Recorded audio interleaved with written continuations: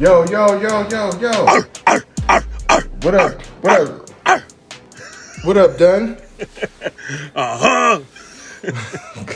What up, Dunn? Speak to Dunn language. You know what I'm saying? Peace, God.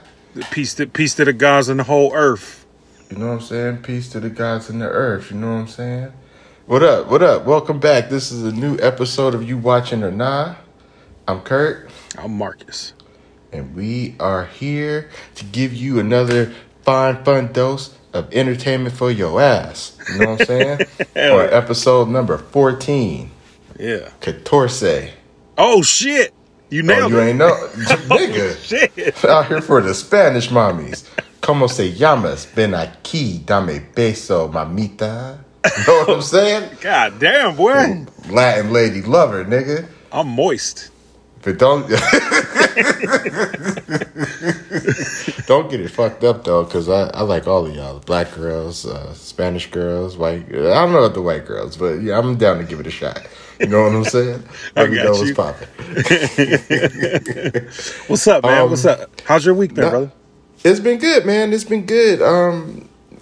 Monday, Memorial Day, I went to the Wizards game. I touched on it in our last episode, episode 13 of You Watching or Not, available on all streaming platforms. Mm-hmm. We won the game. Prompted me to think that the Wizards should put me on the payroll because, like, when I go to the games, they be winning. Mm-hmm. You know what I'm saying? Yeah. But they didn't, and then they went to Philly and got their ass whooped, and they're eliminated now. So that was my first time in, like, a big social. You know, I went to a wedding on the last episode. Yeah, went to a game this week, so I feel like, yeah, and I was a little shook there. There's some white people in front of me that I was about to slap the shit out of because they kept, like, standing up and playing musical chairs and shit. Is pissing me and my father off, right? Like, me and my dad was mad. And he's reformed now. I don't think he's as much reformed as he's just old and he knows he can't shoot the fair one like he would have back in the day. So, but they didn't have their mask on and they was drunk and talking. It was making me a little nervous. Everybody else in there had their mask on. You know what's funny is, like, as you're telling me about being at the game and, like, the people in front of you kept standing up, I'm thinking about, like, when I used to go to Sonics games, or for the most part when I used to go to M's games, it's all sitting down. But at the Seahawks games, nobody is sitting down. The entire stadium is standing up for the entire 3+ hours. Yeah, I was going to say, I feel like when I watch it on TV, I feel like you guys only sit down during the commercial timeouts. Like, y'all don't sit down at all. Or, like, yeah, commercial timeouts in between quarters and shit. The last time I went to a Mariners game, it was like the summer before COVID. Mm-hmm. And me and my wife had seats, but we didn't actually go to our seat. We went to, like, the beer garden on field level, like right in a line with the foul line. And we just hung there the whole time. And it was actually really fucking fun with no kids not sitting in the seats. Yeah, no, that's the Safeco Field for it's not Safeco no more, though. T-Mobile Park. T-Mobile Park now. When I lived up there with Safeco, that field is one of the most fan-friendly fields. Like, yeah. I remember me and Adam went one time and we walked in, like, by the dugouts. Not the dugouts, by the bullpens. Yeah. And dude finished warming up and the catcher just stood up and was like, "Hey, kid," and I looked over, he just threw me a ball. Like, no bullshit. Like some shit out of a movie. I was like, holy shit. I was hyped. So yeah. How's your week been, man? Man, I've been on edge, man. I've been, like, real irritable by a lot of shit. It was like any and everything was setting me off, kind of putting me in a place. But shit was all right. I went and saw my counselor yesterday. He helped me identify what my one problem was, because, like, my shit is, like, I have one problem, and then, like, if I don't address that problem, I just start seeking conflict and everything. Yeah, spreads out on you. Yeah, so he helped me identify what that one issue is, and I think I should be straight. Now it's just figuring out how I want to approach that one issue. That's big, man. Your hair looks like you stressed out. I'm gonna keep it real with you. Oh, man, it looked good. Last time, though, it was curly as shit. You was looking sexy. I was going to ask you for your number and shit. You know what I'm saying? I forget what I did last time. I don't know. Just allow me to express myself aerodynamically. It was like, who's this sexy mountain of a man on the other side of Oh man. And then I told you a funny story. I got caught by my son. He's 13, almost 14. Got caught pounding it out. And he was upset with me for about a half a day, but we're straight now. But that was a funny ass story. I'm gonna keep it mad. I'm gonna keep it real with you. I'm a little mad at you for disclosing that because your son listens to the podcast. No, it's not fine. you keep making my man relive that. Shouts to my nephew Dane, man. Look, him having me shouting it out on the podcast ain't worse than what he walked in on. We've documented this plenty of times on the show. We've been best friends since we were about 12 years old, right? Mm-hmm. So you told me, I'm pretty sure I'm probably one of the first people that you told about the situation. Yeah. And I called you the next day to get the whole story. And we're not going to go into the whole story. But when you when you explained to me what was happening, yeah, you said I said this was not no sexual education photograph. This nigga walked in on some blackraw.com shit. Yo, shout out to blackraw.com. Sponsor us because we're poor. So we don't care. Like, we'll take any sponsorship. You know, we'll take the dirty money. We don't give a shit. Yeah, we don't give a fuck, man. Look, for the right amount, we might star in a joint for y'all. You know what I'm saying? Hey, you know what I'm saying? We're not above it, bro. So yeah, man. Shit, man. We shouted it out at the end of last episode, but what are we watching, Kurt? This week we are watching the Hood Cult Classic, 1998's Belly. Hell yeah. This movie was released in 1998, November 4th, 1998. It stars DMX. Rest in peace to DMX. We shouted him out on the previous episode, like right after he passed away. Mm-hmm. But let's give another quick shout out to DMX, man. Rest in peace to DMX. Hell yeah. Condolences Long to his family and everybody. Yeah, the dog is like, this film made me really happy watching it. And I'll explain why as we get into it. Okay. But I thought this was just a good, I think this might have been his first movie. I think it was. I think it was his first movie. The first of many. He had a pretty decent acting career. He did pretty well in this movie. I'm gonna keep it real. Like it was good. But anyway, so 1998's Belly. Ever since they were kids, Sincere, Nas, and Buns, DMX, have lived life close to the edge, doing whatever it takes to survive. As adults, they build up their kingdom of crime on drug dealing and robbery. But Sincere grows weary of the criminal lifestyle and joins a black... Wait, this ain't right. Says he joins a black Muslim religious group. Buns, on the other hand, sinks deeper into criminality and faces serious prison time. The cops offer him a deal. We're going to leave it there because this is just the whole movie. We'll leave it there. That's not right, y'all. Most of it's right. It's not all the way right. Most of it's right.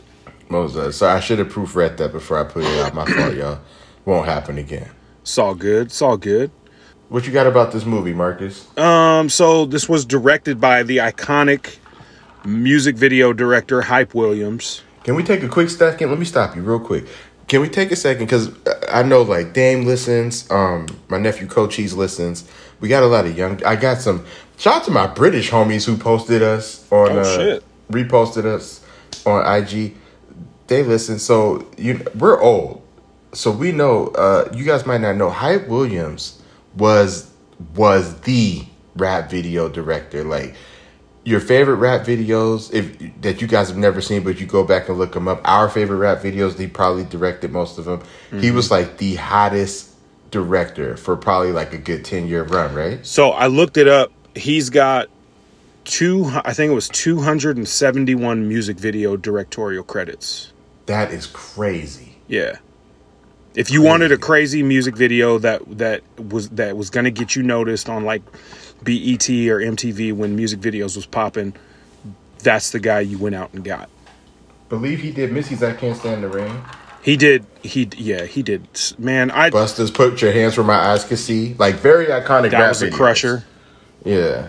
I started to look up a list, but I was like, man, I'll be sitting here for 30 minutes just naming off all the good ones. Yeah. So I'll leave mine at that too, that I know off the top of my head. But yeah, Hype was a monster.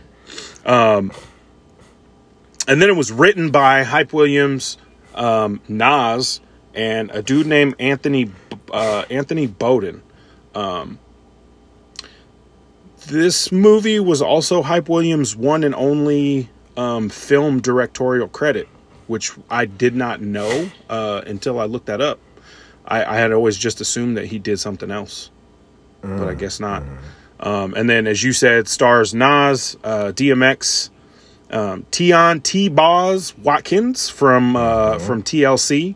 Yes. All again for the youngins. That was a legendary R&B female triplet. And T-Boz is one of my early crushes as well. Like one of my wives from when I was a kid. I was like, I need her.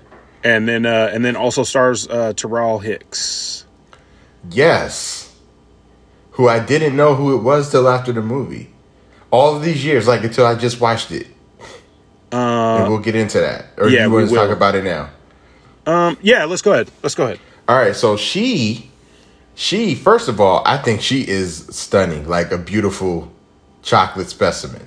Personally, I did not know, however, she is, and you haven't. I don't think you're very up on this movie. You know about it, but you're not up on it. She was the love interest of the main character in The Bronx Tale. Yeah, we talked about Bronx Tale. I haven't seen it. We talked about. Oh, you haven't seen it? I thought you just didn't know. Like you didn't remember it. You never saw it? No, I never saw Bronx Tale. I love the movie, but it's not a good movie. It's not that good of a movie.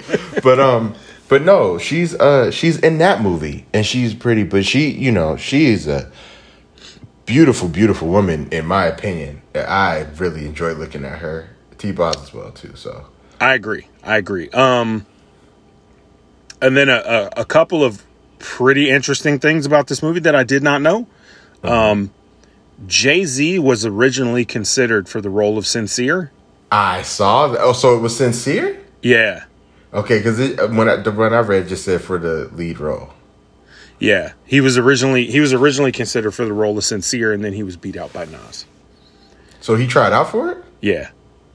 Oh wow. Okay. Yeah. All of the weed smoking in this film is authentic. Yes. Which leads to the next pretty interesting thing that I found out. This movie was wrought with issues. The studio and Hype kept going back and forth over budget. They were overrunning time constraints. And then the majority of the acting talent was consistently showing up to set late, high, drunk, all sorts of issues. So this movie took a lot of time to get done. And then a lot of the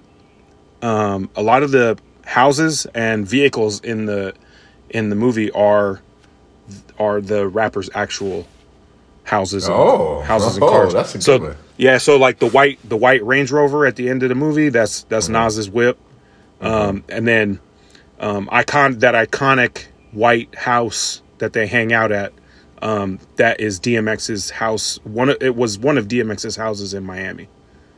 Wow. Yeah. In Miami. Yeah. Interesting. Okay. So. Okay. All right. You ready to dive into this? Let's do it. All right. So before we really, really get into it, I couldn't find this movie to stream anywhere without paying for it. Mm-hmm. I didn't want to pay for it because I own it. And I wasn't sure what the quality would be like if I streamed it. Yeah. I watched it on DVD, not Blu-ray. The quality was disgusting. Yeah, so I watched it in HD on Cinemax, and it's not much better. This looks like one of the movies that like Artisan was just like, yeah, we're not reprinting this or reformatting this. Yeah, I really wish that they would, just because like, as far as the cinematography in this movie, yeah, some really cool, interesting things that go on. Oh yeah, we're gonna get into that. Yeah, we're definitely. So I buckle in, guys. This is probably going to be a really long episode. So anyway, I have a special edition that was kind of reissued. And so on my version, I didn't remember this. It starts with a spoken word by DMX as a kid. Was yours like that too? Yeah. Okay. All right. So I didn't know if that was like an extra scene. I didn't think it was, but I was like, I don't remember this shit. All right. So the movie starts with the spoken word by DMX. He's a kid saying he sold his soul to the devil. He's making like some Ouija board shit on the ground with chalk. Burning money. Cuts to present day. And I am willing to step out on the limb and say this is the most iconic movie opening scene ever. I definitely put it as one of the best movie intros. Now, I have no problem with that because you've seen damn near every movie created, so that's fine. But I will say this though. I will second it. I'll double down with this. This is the most iconic opening of a black movie. 100%. 100%. Okay. It's so. I'm gonna go ahead and just hit on this now, and then. Because it almost every time I wrote it down because they hit me so good. But with Hype Williams' history of being a music video director, he just knows how to put images to music. Mm-hmm. So this scene of them coming into the club with the a cappella version of Back to Life by Soul to Soul, it really doesn't get much better. This is the most iconic shot. It is the most iconic shot in the movie. It is the most well executed version of this film. Sequence of this film, should I say? A sequence of the film. Yes. Nas and DMX and friends are walking through a club at night. I thought it was a strip club because there was girls with their titties out, but I think the party was just getting kind of wild. It was filmed at the Tunnel nightclub in New York. Yeah. So I think it was just a club because there was a mix of people in there. Yeah. A lot of ladies in there. And hopefully nobody who has epilepsy. Yes. A lot of flashing lights. There's a black light going on, and it makes the main character's contacts glow. So their eyes have like a distinct glow, which is awesome. The music, as Marcus stated, is an a cappella version of Soul to Soul's Back to Life. And it stays a cappella through most of this opening. They go into a bathroom and retrieve guns that were stashed, and they make their way to the top of the club. They shoot a bodyguard on the way up the stairs. It's a very dark scene with dark lighting, a black light, so it's like a blue tint to it. Mm-hmm. They pull down white stocking cap or mask, which just makes it look even cooler. So tight. This is, if you're into artsy shit or just cool looking shit, this is some real, even this shitty quality version I watched, this is some real cinematic porn right here, dog. They make their way to the top of the stairs, shoot a bodyguard, they shoot open the door, they shoot everyone inside, shooting a woman through the window, falling onto the dance floor below, ruining a lot of people's nights, like just turning your fun night into a shitty night. They grab the money off the table and they make their escape. Yeah, so we get back to life, and then we get back to shitty sounding silencers.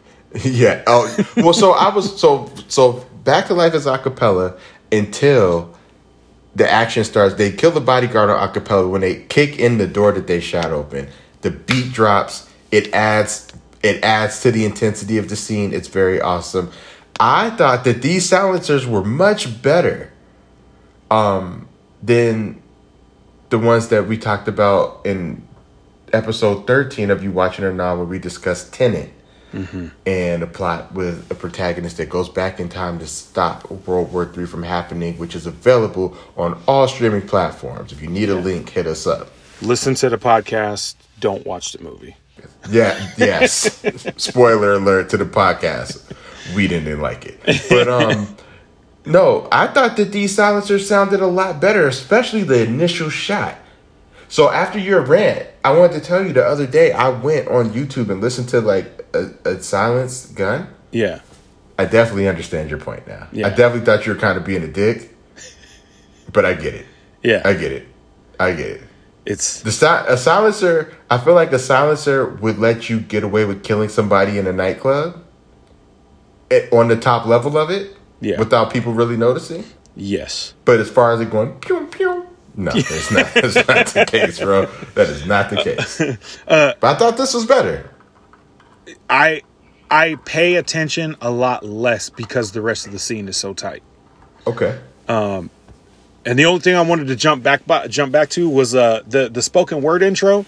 I imagine that little boy looks exactly like DMX looked when he was like 8-9 years old. So in the credits, the kid is credited. His last name is Simmons. So I think that might have been one of DMX's children. That would make sense.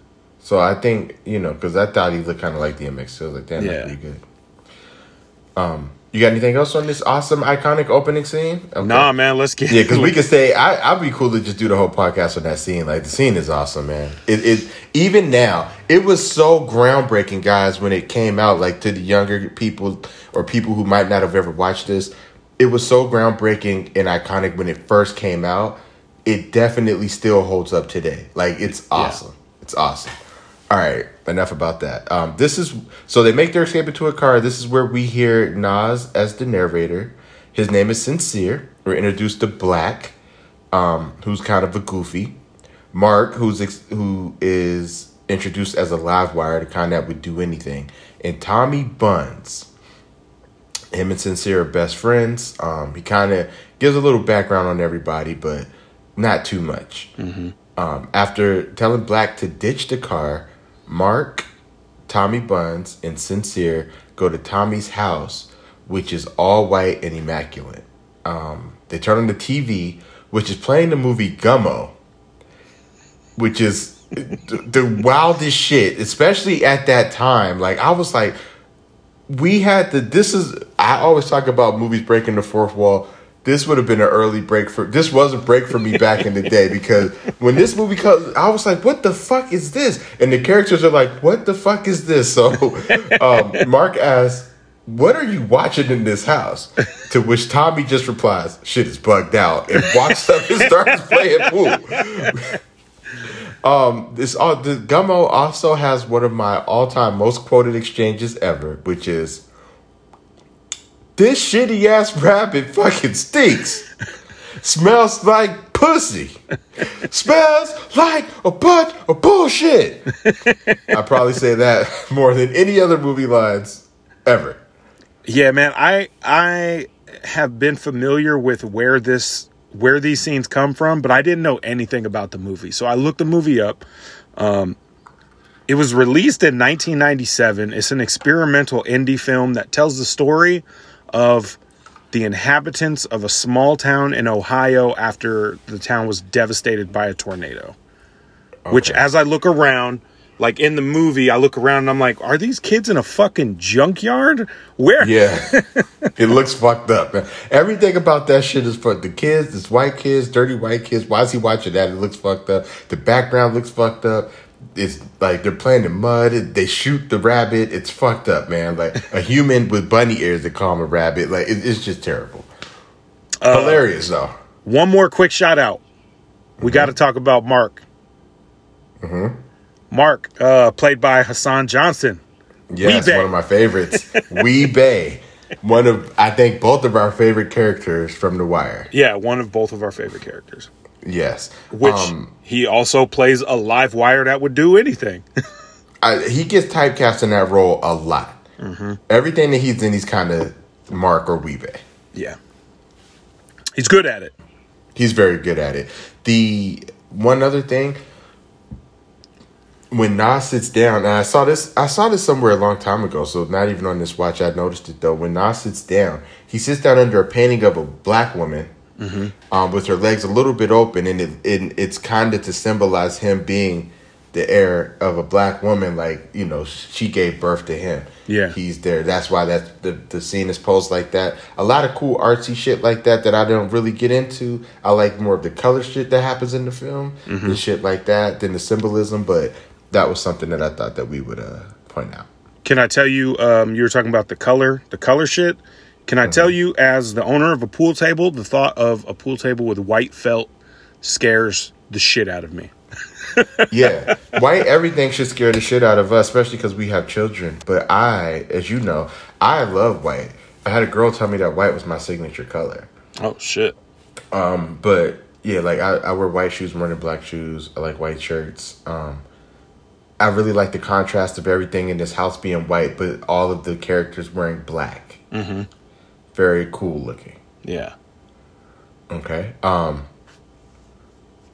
As Tommy's playing pool after saying shit is bugged out, Mark is kind of talking about the robbery that they just did. And he's like, shut the fuck up. You know, you don't want Keisha to come down here. And this is where we're introduced to Keisha, who is fire, as I already stated. She is just a beautiful piece of chocolate ass. She comes down, starts giving them shit. Sincere's like, I'm not trying to hear this shit. I'm out of here. Yeah. Mark follows. They leave. And then it cuts to Tommy in the shower. So let me ask you this, because I've been going back and forth. Let's let the listeners behind the curtains a little bit. Okay. All my notes have him as Tommy. Would it be easier if I called him Buns, or should I just keep calling him Tommy the whole No, we can call him Tommy. You can call him. We call him whatever. We might go back and forth. Yeah. I'm going to call him Tommy because one of the things I found out was they named that character Tommy as a reference to Joe Pesci's character Tommy in Goodfellas. Awesome. Okay, cool. Yeah.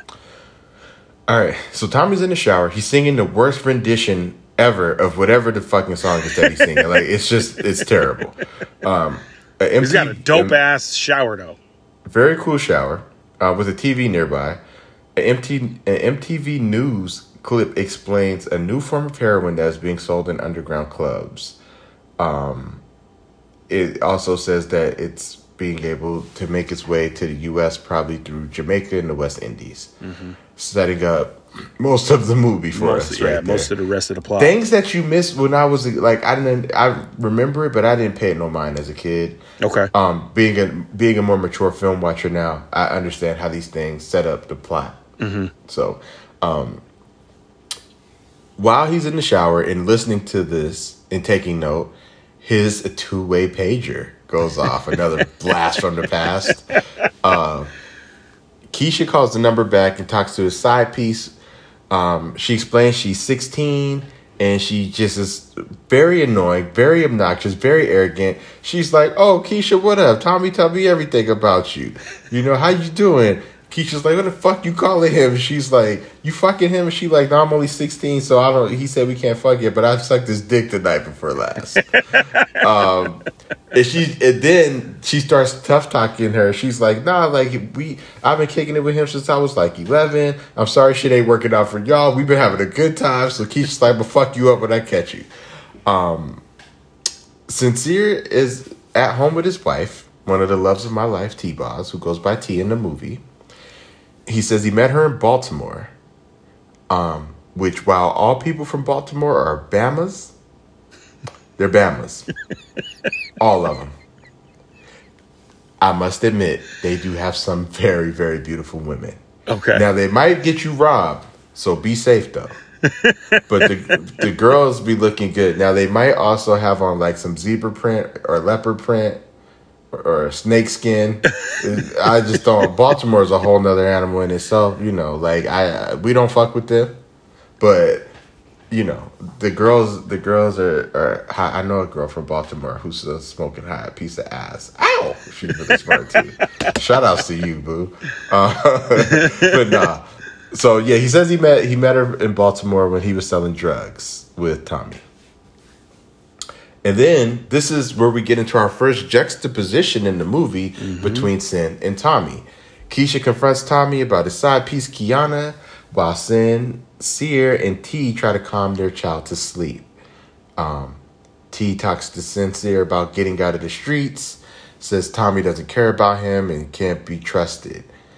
Tommy tells Keisha he don't know no fucking Kiana. one of the many quotables that I will point out during this review. Hell yeah. The first one of the movie probably, and he calms her down. He fucks Keisha aggressively while Sin and T make love wholesomely. Yeah. And I thought everything from this, Keisha confronting him, slapping the walls, going crazy on him. T's like, Sin, baby, like, you gotta get out the streets. It's completely different, right? Yeah. They're with their baby in a tranquil state. Tommy and Keisha are in a tornado. And they end up fucking, while they make sweet love over here. I thought this was a really, really good juxtaposition, but also some really bad acting, in my opinion. Yeah. Which really bothered me because it was bad when I was a kid. It is really bad now, except DMX. I think he's pretty good in this movie. But the problem, Who was the one who stuck out to you? Keisha. Keisha's the one who. So T-Boss is the one who sticks out to me. Both of them. T-Boss is second. Keisha was like just over exaggerating. She was overacting too much, even with her smoking hot ass. Like, I was like, come on, babe, you're doing too much. But this is what really killed me. I don't know about her. I don't know about Keisha. But I know about the other three people involved in this scene. Yeah. And they're all pretty much playing themselves. Right. Why is it hard for you to play yourself? I feel like if I got a character that was like me, I would kill it. Yeah. So, That's what so another peek behind the curtain. When I watched this last night, I actually watched it with my son Dame. Mm-hmm. And during this whole like first 10 minutes, he said, "Why does DMX just sound like he does when he raps?" So further hitting on the point that like all three of these people are just playing themselves. Yeah, and I think this is the best thing about DMX. Rest in peace again. DMX wasn't a character like a rapper. That was really him. Yeah, you know what I'm saying. He talked like that. He rapped like that. He acted like that. Mm-hmm. You know what I'm saying? Even when he was a fucking martial artist in what, Romeo Must Die or whatever the fuck, he's doing movies with Jet Li. Yeah, Exit Wounds. He still talked the same way, and I love that about X, man. So Drag On was in that movie doing karate too and shit. Yeah, so it was very. He's doing like karate and parkour. Before we push on from this scene, I have to touch on this. Mm-hmm. So we were about 16 when this movie came out. Okay. I think you had just turned 16. I was almost 16. But by the time it hit video, me and you were both 16. Yeah, we're 2 months apart. And I had recently dropped my V card. Okay. When I watched this scene at 16 years old, that's when I learned this is how you slay ass. I'm watching DMX. I'm not watching Nas. I don't want none of that lovemaking shit. And for the most part, my wife still reaps the benefits of this DMX style ass beating that he's putting down. I'm gonna keep it real. Yeah, I definitely took notes on this scene as well as a youngin', and that's one of my go-to positions. Like I like that one a lot. So shouts to DMX for that as well. Thank you, X. I think Future has a track. He's flip over there, crawl in it. All right. All right. So Tommy calls Sincere at 5 a.m, making him come outside. They take a drive and smoke a blunt. Tommy explains to Sincere about the new drug. Another quotable here. I call you my nigga because I got love for you. Tommy explains the plan to get the money. Sin says he's not in it. Tommy tells him he needs to get in on this, and he's starting to sound like a bitch. Yeah. They go to Mark's grandmother's house in the basement to what Sincere refers to as get it on. Count the money and regroup after things they do.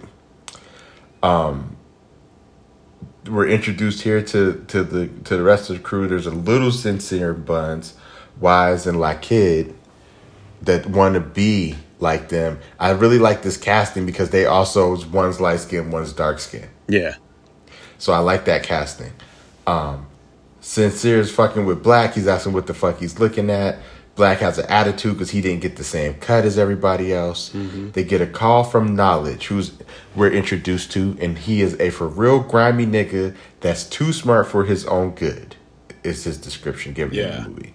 Knowledge explains that he heard Black wanted to rob Sincere, which sets Tommy off. With the quote, Tommy hated to be fucked with, but the only thing he hated more is when niggas try and fuck with me. Goodfellas, right?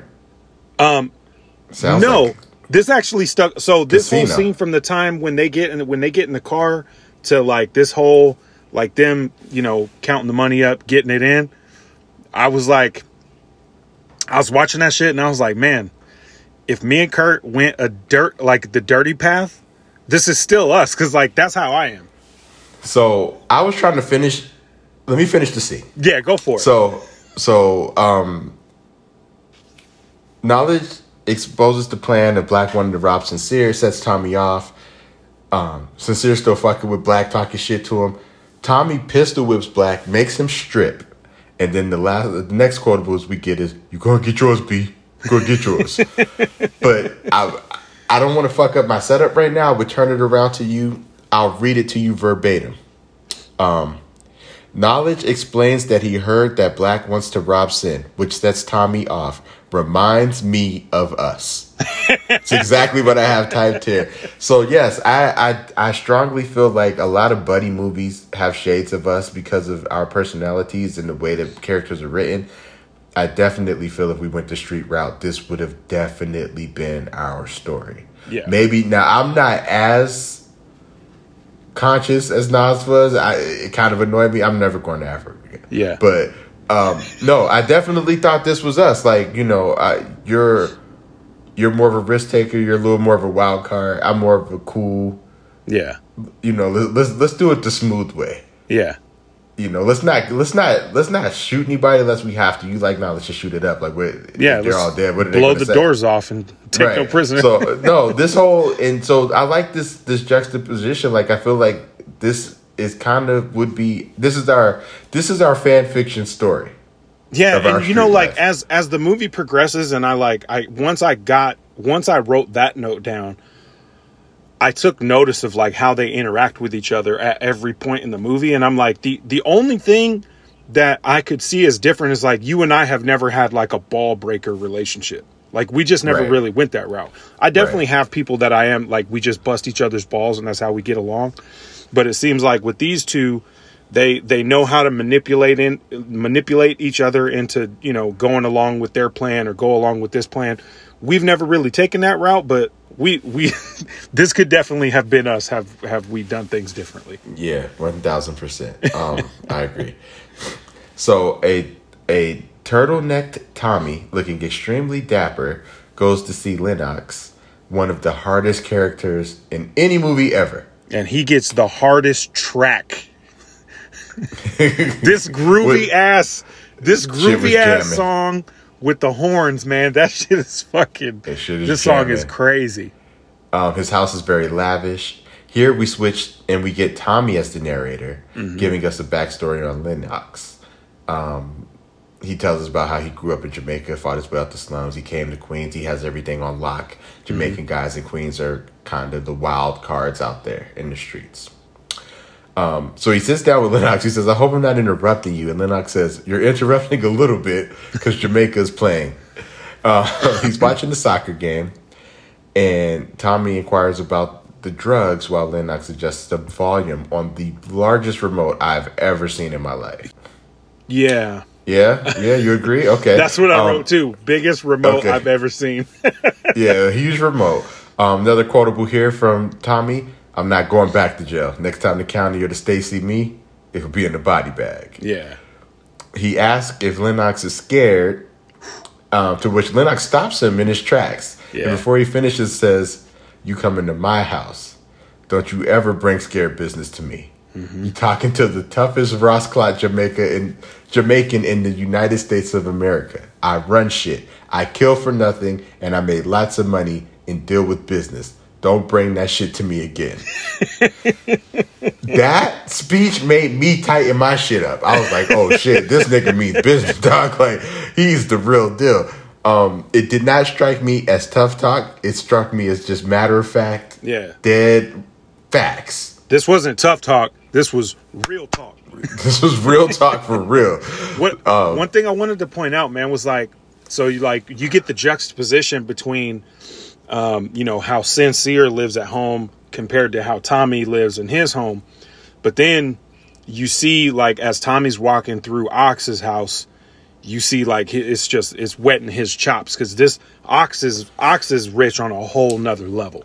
And I like that you touched on that, because it also, what it does is, when they go to Tommy's house at first, Sincere talks about how nice Tommy's house is, and how he hopes that he could get a house like that, right? Yeah. So it seems like Tommy's doing a little bit better right now than Sincere is. Mm-hmm. But then when we see that same juxtaposition when Tommy is walking through Lennox's house into the Watcher, we also see that there's definitely levels to this shit. Yeah. And these guys that we thought were killing it are not. Yeah. They're not even close to killing it. So after that speech, Buns tightens up. He apologizes to Lennox. Lennox says he'll think about cutting him in on the deal. Yeah. And that was the one key thing that we got from DMX that we got from Tommy while he was narrating, was that if he knew anything about Lennox, the new heroin that was going to be passing through Jamaica and the West Indies, Ox would already have a line on it. Yes. So yes, sir. Also, I forgot to mention this. On the MTV clip, they say that the heroin is so potent you can just rub it on your skin to get the high from it. That's crazy. How terrifying is that? That's crazy. I'll tell you what. I used to do security at a casino, and when we would get lost and found, like say like a lost and found purse, we have to go through the purse. So we call the people who watch the cameras and tell them, hey, I'm going to go through this lost and found purse.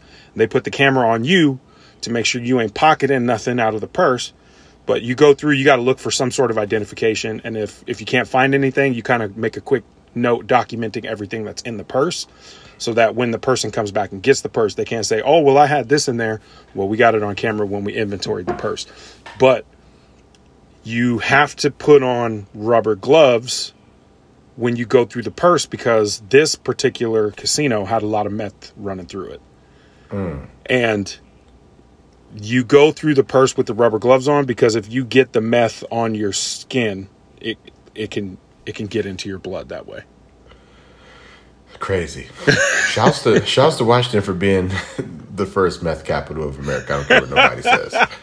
We grew up in that shit, so Yeah. All right, so Keisha is back at home, looking good again. She calls Tommy, who's in the car with his side piece, Kiana, who sucks him off while he's on the phone with Keisha. I didn't understand how Keisha couldn't hear her talking in the background, but that, we have really nice cell phone technology nowadays. It wasn't so great back then. 20 plus years ago. So. 22 years this movie came out. Yeah. So 23, almost 23 years. Yeah. So in the conversation, he mentions that he'll only be gone for 2 months. He'll be back. They'll be straight. Then we cut to a scene which I didn't know blends into a montage. It's Lennox giving Tommy the dope. Sin explains, he narrates that they've never been out of town with this much on the line. He's reading a self-improvement book, and this is where it goes into the montage. Sin is reading a self-improvement book. Tommy's collecting the dope and packaging it up for the trip. It cuts to Omaha, Nebraska. Knowledge is already there. They get there. The trip has been successful. They unload. They start bagging up all their dope. Everything is great. Hustling is going great. Money is coming in. Everything is good. Back to another car scene with Sin and Tommy. And Sin is ready to leave the game alone. Tommy asks if he's a homo or something. You know what? That shit stuck out. That shit popped out to me because I never noticed he said that when I was younger watching this movie. And the crazy thing is, like, one, we were kids. Two, the climate has changed so much with what is politically correct and what isn't. Yeah.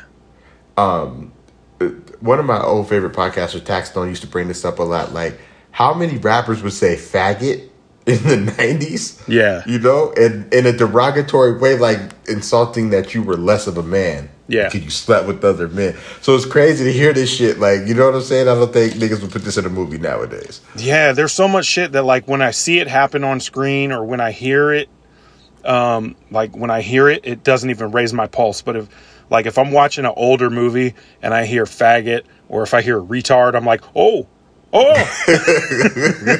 Because you would get killed for that today. This is edgy. Niggas would kill you today. Like, your shit might not come out just for that one word. So. Yeah. It's all right. It's weird how that shit hits you now. Yeah. Sin explains that he's reading a book that's opening his eyes to other things. Sounds like us here. We're introduced to Rico, a local hustler with big ass, thick ass glasses and a perm. Mm-hmm. They give him the rundown as they drive by, and he says he might have to snitch on them. Another quotable here: might have to drop a dime on them niggas.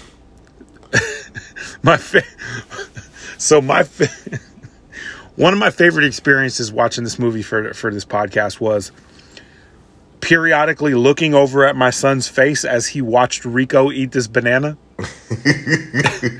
My son was so uncomfortable watching this dude eat this banana and purposefully getting banana on his lips.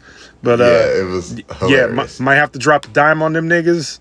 That was a big quote from back in the day. And then the other one, I don't like that shit. I don't like that shit. I don't like that shit. So back to the car. Sincere, Tommy is still going in on Sincere about his book. Sincere says, "When was the last time you read a book?" To which Tommy answers, "Never, motherfucker." Yeah, man, this is us. This is how we talk shit to each other, man. And I was just like, this is, goddamn, niggas really made a movie about if we would have went the other way in life. Like, this is great. And I think that's probably why I enjoy their interaction so much. Another quote here: Tommy blows through a red light with the cops parked right near the light. Sincere's like, "Yo, what's up, man? You ain't see the light was red?" And here's the quote: "Think I give a fuck about a red light? The faggot ass cops can't touch me. I'm out here smoking weed, but touchable, I'm running shit." Another quote that we used to throw out a lot as well. Yeah. Didn't realize how much we quoted this movie. Quote this movie a lot. A lot. There's bro. more coming. A lot more coming. Gets a call from Lennox. He needs Tommy to go to Jamaica with him. He says, "Remember, you owe me one. It's time, and it's the big vacation." Mm-hmm. So Lennox and Tommy head to Kingston, Jamaica, where Lennox lights the longest joint I have ever seen in my life in this car ride. He explains the situation in Jamaica and how the ghetto works, and then as they're driving, little kids run up on the car and like show a gun to DMX, and they're like banging it on the windows. Seems like a very bone chilling. It would scare the shit out of me if I was in that car. It would scare the fuck out of me too. Damien asked me what were the kids doing, and my interpretation of this scene was that Ox kind of comes across as like the Robin Hood of Kingston. Yes. And the kids recognized Ox, and they're running up on him trying to see if they could hold something. Yeah, and I felt like they were also letting them know, like, we got our guns. We will put the work in. Like, hire us. Get us on the team. We're ready. Yeah, that's how I took it. Okay, that's a hell of a takeaway. I like it. Yeah. DMX dies while smoking that incredibly large joint. He's just coughing, dying. Which Lennox says the weed will make his dick hard like a Rottweiler, and he will fuck a fat Jamaican pussy tonight. I'm gonna keep it real with you, bro. I've been to the islands. It wasn't Jamaica. I went to St. Lucia. I don't smoke weed, but I would take a hit of that big ass joint if I could fuck some fat Jamaican pussy tonight. I'm gonna keep it real with you, bro. And straight up, the dirty wine had a nigga weak out there, boy. I'm telling you. I was like, woo, island gal, come mess with the rude boy. Fire. Shouts to my coworker Ava, who's Jamaican, who every time she walked by, I said, "Ava Scale, #1 shot there from the Big Island. More fire. She gets so annoyed with me. Shouts to her though. T and Keisha are shopping. Keisha is worried about Tommy, and she kind of goes to get consoled from T. But T keeps it real with her and says, like, he's a piece of shit. Fuck that nigga. Mm-hmm.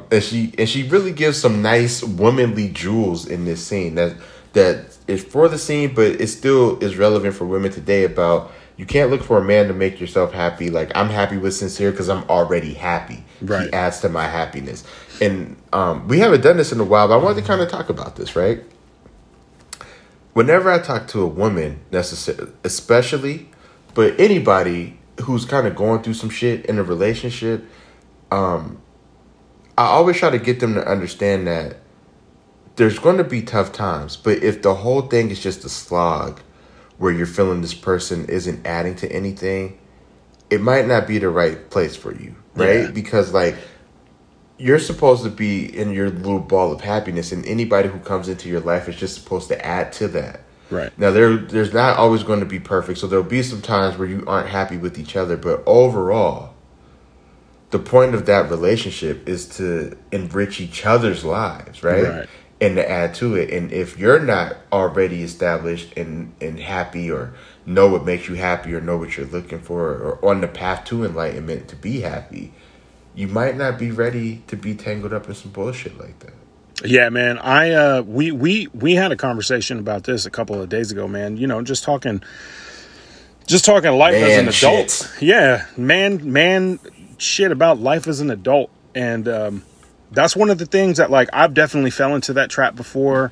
That, not even that trap, but just that trap mentality of feeling like you're thinking that you're in a relationship because you have to be in a relationship. And it could really put a damper on your mentality and kind of put you in a position that you don't really want to be in. But I've through working on myself, I've realized that, like, I'm married to my wife because, like, I don't feel like I have to be. I'm with my wife after 17 years because I want to be with her. And it really feels freeing, and it actually increases the intensity of the love that I have for her. Right. So, and I really think that that's how it should be, man. Like, that's the type of love that I like to have. I don't want to feel like you're loving me for any other reason than just wanting to do that, right? Yeah. And that is a rare thing for it to find. So everybody, not just the ladies, like everybody, you know, make sure try to put yourself in the right space before you go looking for that someone. Or even if you are with someone, try to, instead of pouring into that relationship so much, make sure you pour into yourself as well. Get yourself right. Make sure you're feeling right, so that person can add to your happiness and you can add to their happiness. Yeah, that's the key thing, man. If you can't be happy with yourself, nobody else is going to make you happy. Yep, I agree. All right. Now that all that whack shit is out the way. Now that we're done with the whack shit, let's get back to the ratchetness. Sin snuggles in with T in the bed. You know, they have a nice little, I don't know what to call it. They're just snuggled up in the bed, kissing on the forehead, being just cool. booed up. Yeah, Tommy's in Jamaica smoking another super joint. Did you notice that Nas sleeps with his chain on? Did not notice. He got a big ass chain. He does. And I was kind of looking at it, and as I'm looking at it, Dame was like, why is he sleeping in his big chain? I was like, yeah, why is he sleeping in this big ass chain? I'm gonna keep it real. I feel like if I got a chain, I always wanted a chain. I never got one, and now I feel like I'm too old, and I still can't afford it anyway. But I feel like I was sleeping it the first night. I had when I was in the military over in Germany, we went to, like, me and some homies went to, like, the Turkish swap meet, and I definitely got like a 36-inch big ass chain with a big ass cross. Hell yeah. I had that shit would hang down to, like, almost my belly button, which was the style back then. And I definitely passed out in that shit a couple of times, and it is not comfortable when you wake up. Not comfortable? Hell no. Yeah, I can. It's all like over on, pulling on your side of your neck and shit. Yeah, man. Stuck under your arm. Pinching your skin and shit. Yeah. It was not tight. Yeah. All right. So, Tommy's in Jamaica smoking a super joint again. He goes to a party with Lennox. The shit is lit. Sean Paul is performing. A young Sean Paul. Young Sean Paul. Yeah, I didn't know Sean Paul was Sean Paul when this movie came out. So yeah. Lennox shows him the target for the hit. It's a guy with feathers in his head. It's really weird. I never understood that. But Lennox explains, you can't touch them right now. They'll kill everyone. They'll kill your mom, your dad, your kids. Like, they'll kill everybody. So, make it sneaky, kill him, and we got to get out the country. Hold on. How you didn't understand the feathers in his head? What is that? Was that the look? That's his drip, man. You supposed to be the drip master. Like, everybody's drip is a little different. Yeah. Okay. And you're right about that. Because I wasn't feeling that drip at all, bro. Like, that shit. I didn't, I just didn't understand it, dog. But, that's not it's not my culture. So maybe something else going on. You mentioned that this party at Jamaica Gates was lit. This party would be lit if I could dance, but I can't dance. Oh yeah. So like if you got a left and a right foot, I got two left feet. If you got two left feet, I got two right feet. I just can't, I can't get on the dancing level at all. Yeah, well, I feel like the Jamaican girls, the way they was dancing, like, you just kind of got to stand there. Like, you ain't even really got to do a lot. Just touch on them. You know what I'm saying? Touch on them sensually while they dancing. That's how I got my wife. That's how I got my wife. See? She tells my son all the time. She says, "Man, I'm glad you're a really good dancer. You must have got it from me because your dad is a terrible dancer, but he has a nice smile." I can, I can second. You are a terrible dancer, but it's real all bad. Good. It's all good though. You know what I'm saying? I could still fuck. I was about to say, still audition for blacksbra.com, nigga. Good to go. Don't need to dance for that shit. Oh, shit. All right, so we get a voiceover of Rico snitching, calling the feds. It cuts to a raid of the stash house. FBI raids it. Mark gets hit in the shootout. He jumps in the car, tries to get away, but he dies behind the wheel, crashes the car. Right after Knowledge calls Keisha and is going in on her, asking her where Tommy is, calling her a bitch, all types of crazy shit. A Jamaican bum walks up to the target's car, the guy with the rooster feathers in his head, asking to wash his window. So as he bends down to look the money to give the bum to wash his window, he gets shot multiple times with the terrible silenced gun. Back to your point, that was a bad silencer on that one. It was definitely a pew, pew, pew. I thought this one was a little better than the ones in the club. You thought it was better? Yeah. Okay. Turns out the bum was Tommy Buns in disguise. He made the successful hit. This hit scene is tight. Yes. This seems like it would be an effective hit scene. Like you have to go to John Wick Chapter 2 to get some effective undercover hits like this. Okay. This was a good hit. I really appreciated DMX's Jamaican accent. Pay for $1, please. Yeah, it was good though. It was good. Like I was like, all right. So on the screen it says, back in New York in a terrible red font. Keisha's at home, chilling, looking cute, and the FBI raids the house right before Tommy pulls up. He pulls up, he sees all the cops outside. He backs away. Sin comes in the house. T confronts him about the shootout in Omaha. She's like, what's going on? He's like, what happened? I don't know. I lost my pager. She's like, Tommy's been calling for the last 2 hours, and I think he's around the corner. Cue a phone call from Tommy right then. Yeah. Sin picks up the phone. He's like, I'm around the corner. I'm coming to pick you up. Another thing that I noticed, T has on a whack-ass wig in this scene. I was not feeling that wig. You weren't feeling this one? Nah, I didn't like the blonde pixie wig. It was fucking weird. Yeah, that wig reminded me of like the late 90s Miami dance hall booty shake scene album covers. I was like, every booty quake mixtape in the late 90s had one girl at least with this hairstyle on it. Yeah, that shit was whack.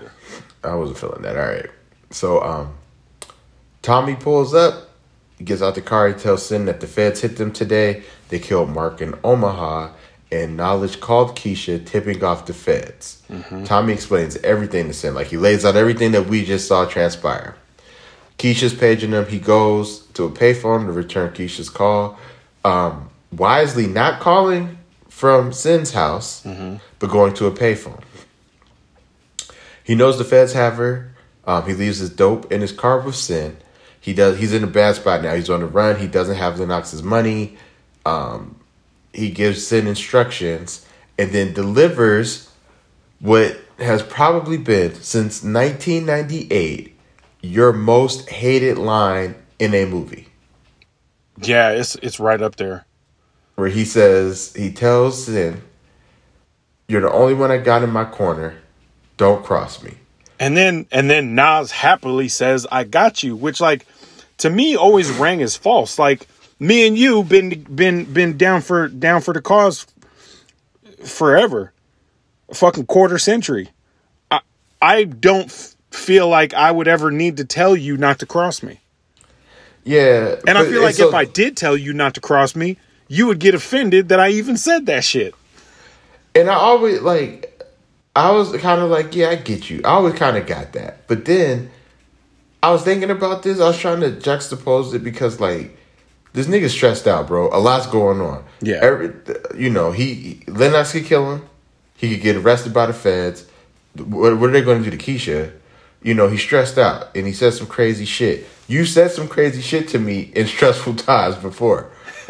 But I do think I probably would have took a little offense to that. Like, I don't know. So, we see Knowledge is in prison. He's smoking a blunt in prison, which I thought, he's a hard nigga. I thought it was like a self-rolled cigarette or something, but I wasn't sure. It looked like a blunt to me. Okay. He calls his man, which is Method Man. Yeah, Method Man plays Shameik. Shy God? What do you call himself? Shah the God, a.k.a. Shameik. He gives Shameik the lowdown on Roscoe. Roscoe, and then we cut to Roscoe, who's on the phone talking shit to a girl. Bitch, it's very funny. Then his man comes in and they have a hilarious sidebar about somebody outside wanting to talk to him. It's a clown dude. He's shiny, got a Rolex on, all of this shit. So they go outside and we're introduced to the character Shameik is playing in Nebraska. His name is Mike Love. Another quote here. I rose dolo from state to state. Can a nigga get down? Get a drink? Get some bitch ass? So, Roscoe is trying to play the tough guy role. Mike Love is acting, trying to pose himself as somebody interested, but that possibly couldn't be a threat because he's such a clown. Yeah. Which Method Man does an amazing job Very at this good role. Job here. Which made me want to pose a question. Okay. Who is the best rapper actor? Method Man? Because I feel like it can only be two people. Obviously, Method Man is in the running. Who would you say?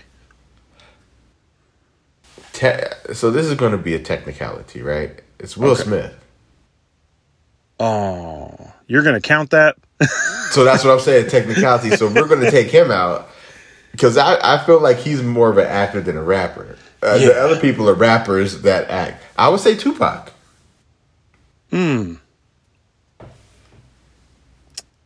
I would put, honestly, man, you fucking me up with this Will Smith shit. No, we can take because he can definitely rap and he can really act. Yeah.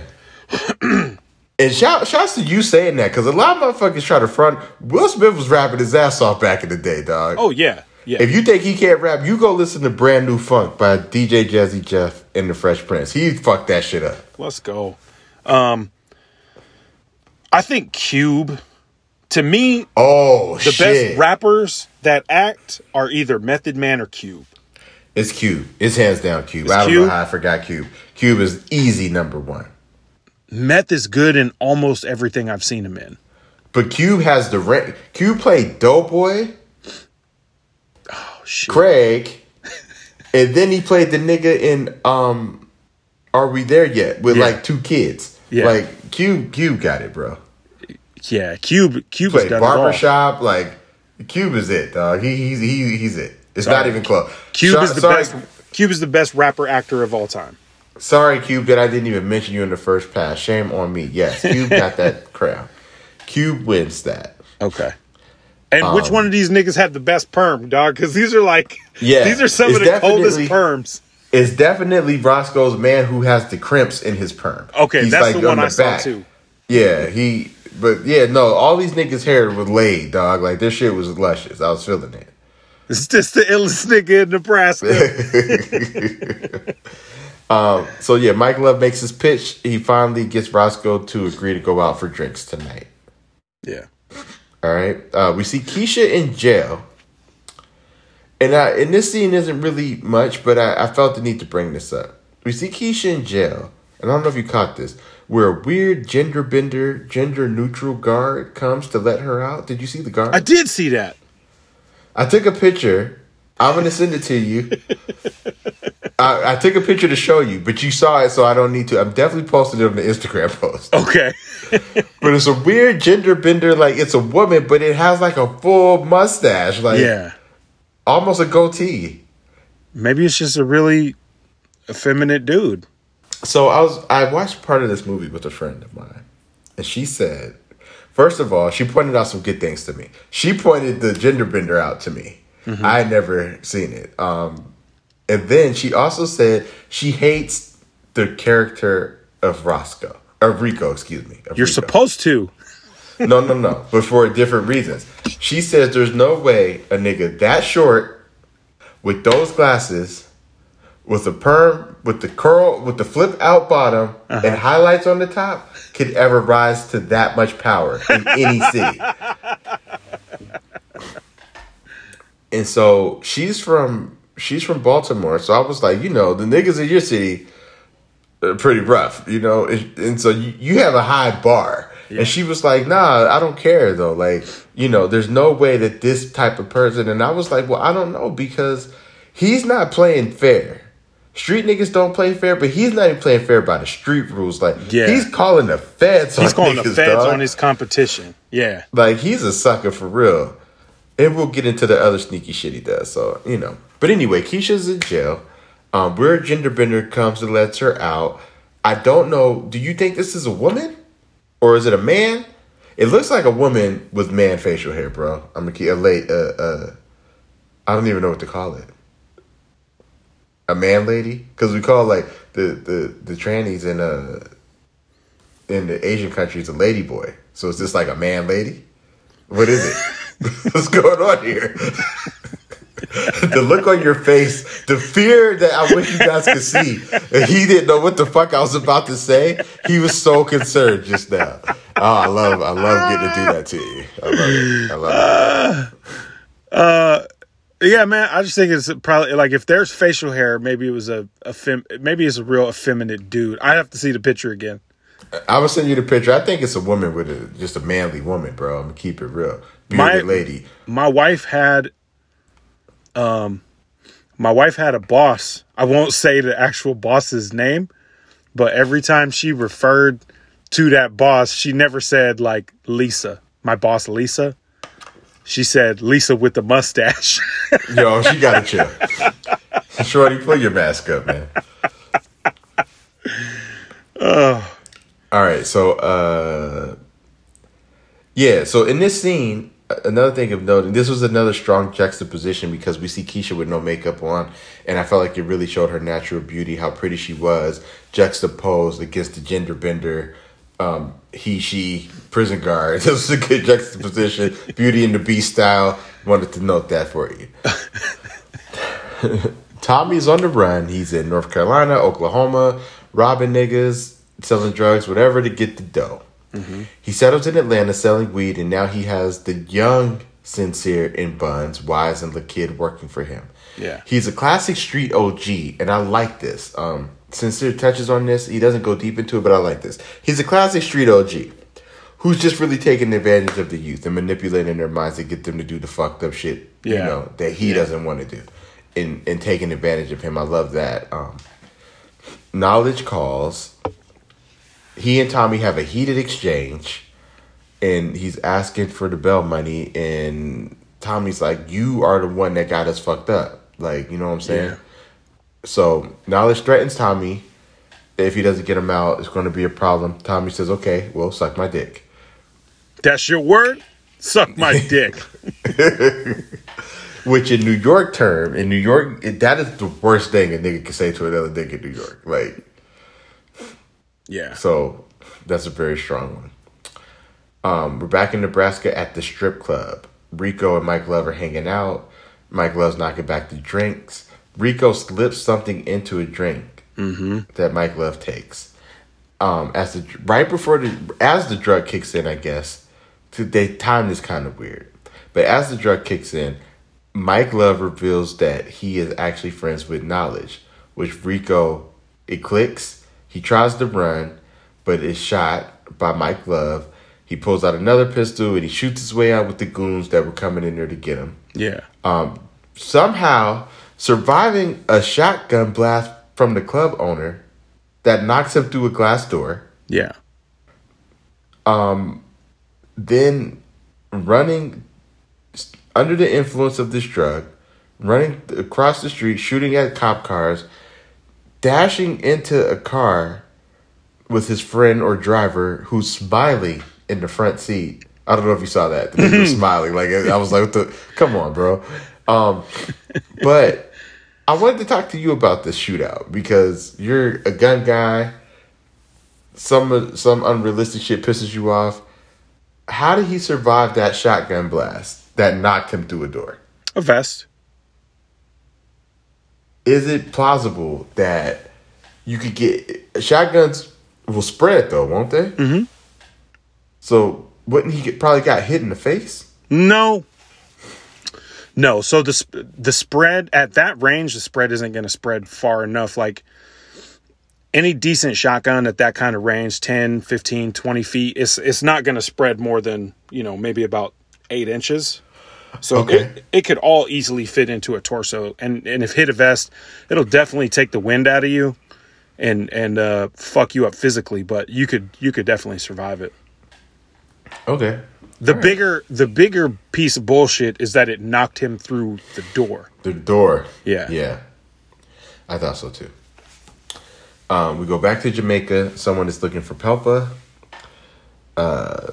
Shouts to the music here, Sister Nancy, Bum Bum, one of my favorite songs ever. This is hands down my favorite reggae song ever created. Mine Bum by Sister Nancy. Mine too. The most fire shit. I love when it's sampled. I love the actual song. It's just fire. The character goes to find Pelpa. He exposes that Lennox is responsible for Sosa's death, the guy with the feathers on his head. Yeah. Which is I felt like was a homage to Scarface. Yep. Because his name was Sosa. They plot to kill him and they go get Chiquita, who is a tall Jamaican stallion. A tall drink of Jamaican rum that I would like to sip. Now, this woman, even with all the shit on her face, yes, this is the sexiest woman in this movie. Oh, hot take. Think she's hotter than Keisha? I do. Yeah, her body is fire, bro. I'll give it to you. I'm with you. She's pretty. Her body's ridiculous. She's a tall chocolate thing. Yeah, I'm with that. Yeah, I agree. All right. Sin is still being enlightened and thinking deeply. Tommy's at a restaurant with Lakid and Wise, excuse me. He's instigating an argument between the two. They pull guns on each other at the table. The patrons run out, which I really liked. Some of them do. Some of them get ducked down in their booth like they're shook. Some of them run out. A lot of them run out. They argue. Lakid ends up killing Wise and running off. Tommy just stays at the table, gives him a cheers. Yeah. Drinks his drink and is arrested. While being booked. Now, this is something. While being booked, Tommy gives Sincere's information. Mm-hmm. Asks about a spot, like his girlfriend. He gives T's name. Asks about his alias. He says Sincere. And when I first saw the movie, I wasn't exactly sure why he did that. But you thought he was on some snake shit? I wasn't sure. I wasn't sure. Mm-hmm. But back when this movie came out in 1998, you actually explained to me. Yeah. I remember this. You explained to me that this was to keep the information, to keep the heat off of Sincere. That's some real nigga shit right there. Which is the realest shit in this movie. And then when you told me, it made sense because, if somebody snitches and says, oh, Sincere did it, you'd say, oh, no, we got Sincere in custody, so it's cool, don't worry about it. Yeah. So, yeah, real shit here. This is a good scene.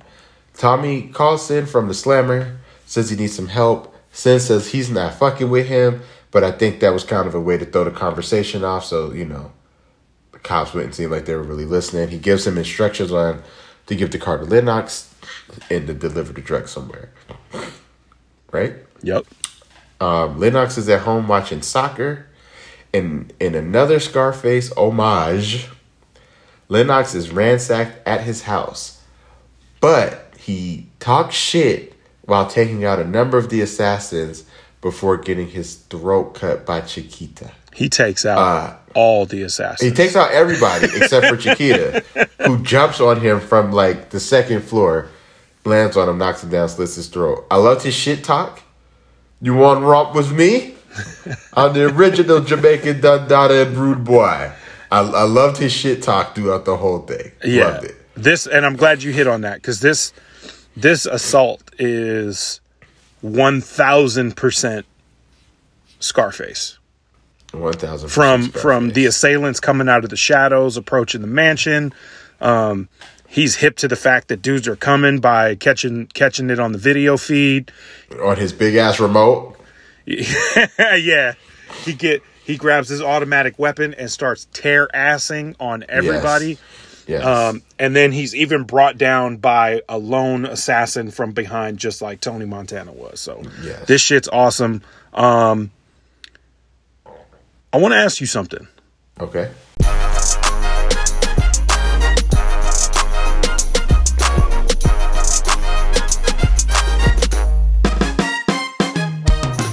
Do you know what a bumbleclot is? No. Okay, we're gonna switch roles. What do you think a bumbleclot is, if you had to guess? I feel like bumbleclot would be can you use it in a sentence? How does he use it? I need context. I murder them bumbleclots. I feel like it's pussy. Okay. I feel like bumbleclot is Jamaican slang for pussy. Okay. Now, when I was younger, so I'm gonna tell you this. I put this together when I was younger. I didn't know what a bumbleclot was. Okay. But I wanted to figure it out, and I made my own assumption. I only looked it up last night to find out that I was correct. Oh, okay. So I wanted to say something about pussy, right? But he also says pussy clot. He calls as he's shooting them, he calls some of those guys pussy clots. Okay. So if I'm thinking of what a pussy clot is, I'm like, that's got to be a pussy clot. That's got to be like a tampon or something. Oh, okay. So if it's a bumbleclot, maybe it's like something that goes in your ass. Your ass. Oh, shit, like an anal bead or anal plug or some shit. So I looked it up. Or suppository. I looked it up last night. It said bumbleclot is used the same way Americans would use douchebag or motherfucker. Okay. And what it refers to is a dirty piece of toilet paper wedged in your ass crack. Oh my God, that's disgusting. And I fucking nailed it. Look at you. How did you? Applause to you, bro. Applause to you. Good job. Oh, Good man. job. Bumbleclot. Yeah. Murdered a bumbleclot. I like that. Yeah, this so I want to touch on this too, because a lot of the youngins that we mess around with and play video games with and just chat with on a regular basis, when Shatas came out, they were real heavy on Shatas, and as a joke, like, motherfuckers would just talk Shatas to each other. Right. Shatas never got no play with me because I'm from the era of the original Jamaica Dandada. I was about Ox, man. Like, to me, none of that Shata shit was colder than Ox. Yeah, no, Ox was a cold nigga, man. He rest in peace to Ox, man. He took out everybody, and Chiquita's obviously like the top hit woman in Jamaica, but yeah, Ox wasn't fucking around. Buns ain't afraid. Tommy Buns ain't afraid of the cops. Riding around with weed on him and heroin and all of that, and he was scared of Lennox though. Yeah. He was shook from Lennox shutting him down. He was worried about not having his money. Yeah. He said, just give that nigga the Benz to try to settle it. Shouts to Ox, man. I got to say one thing about Chiquita, though. I don't understand why she was wearing the Rey Mysterio Jr. mask. Because that was she the one jumped thing down that from kind the of threw top me rope off. on him. She did a luchador move. She did a luchador move on that nigga and jumped on him. But she wasn't wearing it outside when she stepped out from behind the tree. No, she was. Oh, I thought it showed like the weird shadow. Yeah, of her, but she has the mask on though. Oh, okay. Yeah. I wasn't fucking with that, but still, she's sexy when Got she a question. Got a question for you. Okay. Chiquita's the sexiest woman in this movie. Yes. Would you fuck her with that mask on? If she had the mask on? I'll fuck her if she told me to put the mask on.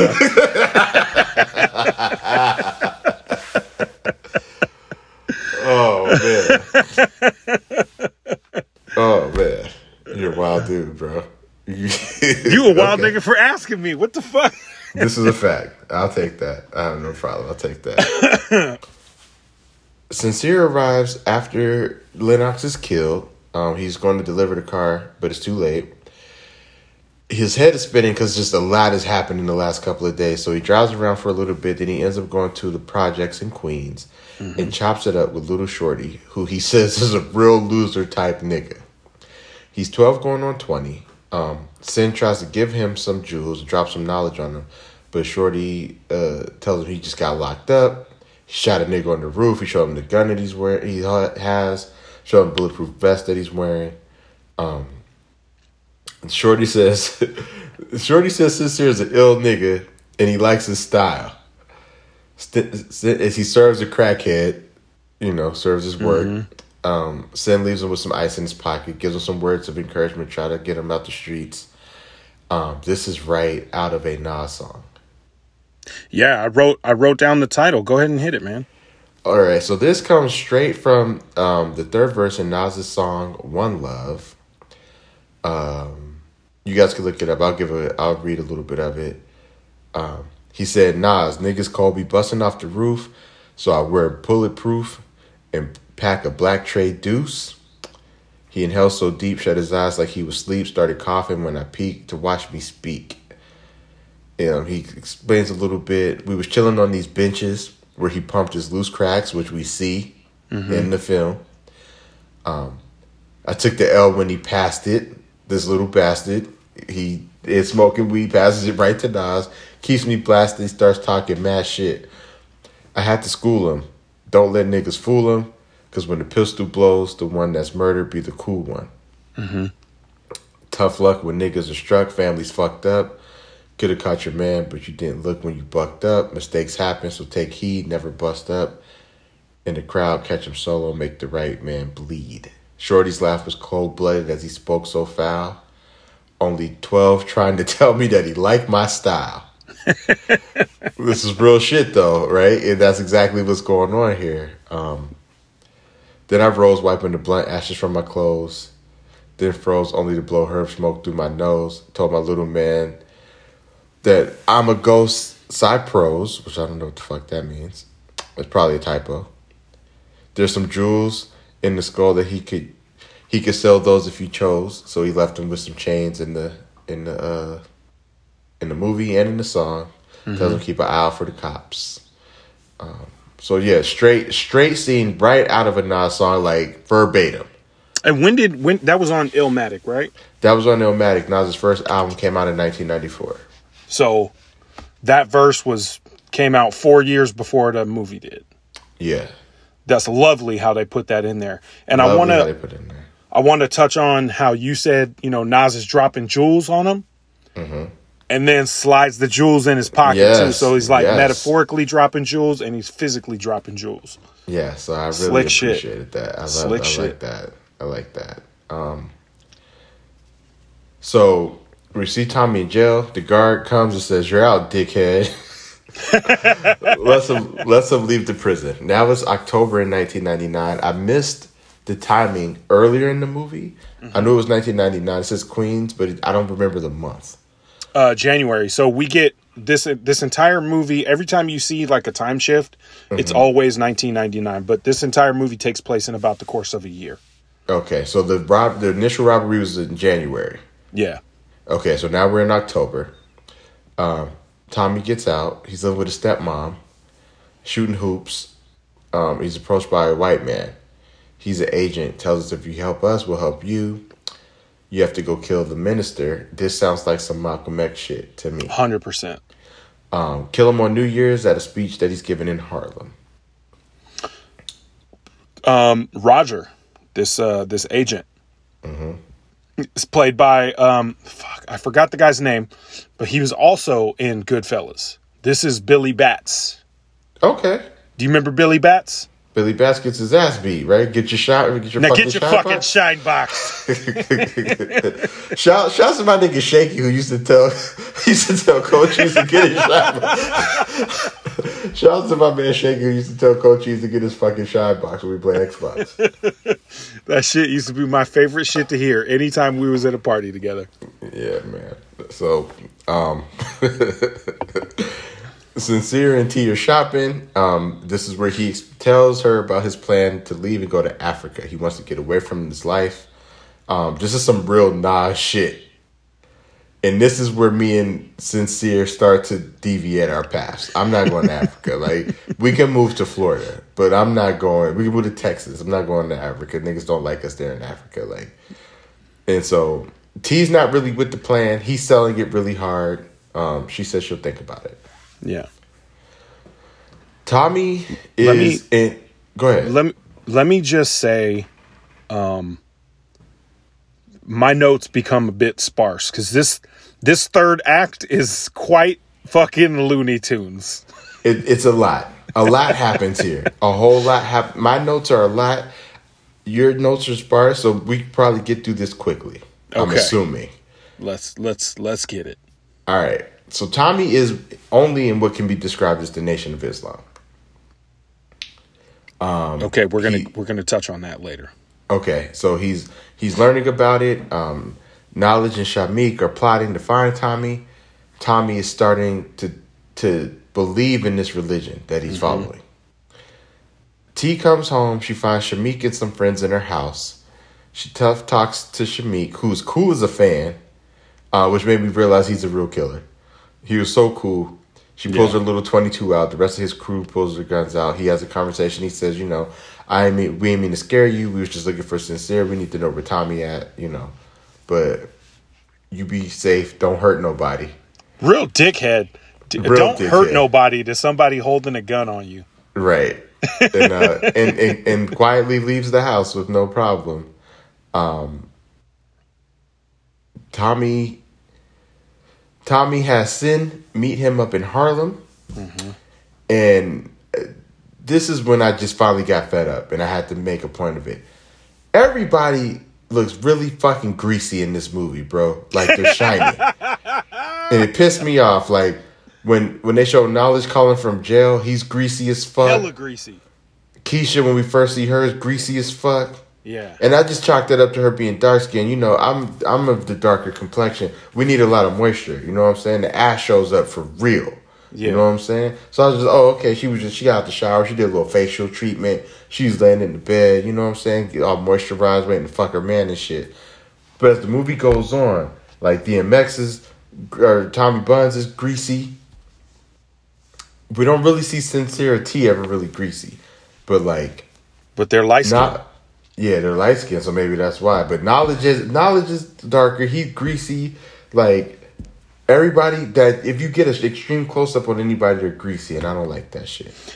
I caught it in so if we rewind a little bit to the beginning, when Keisha confronts Tommy about the pager, and she smacks the wall.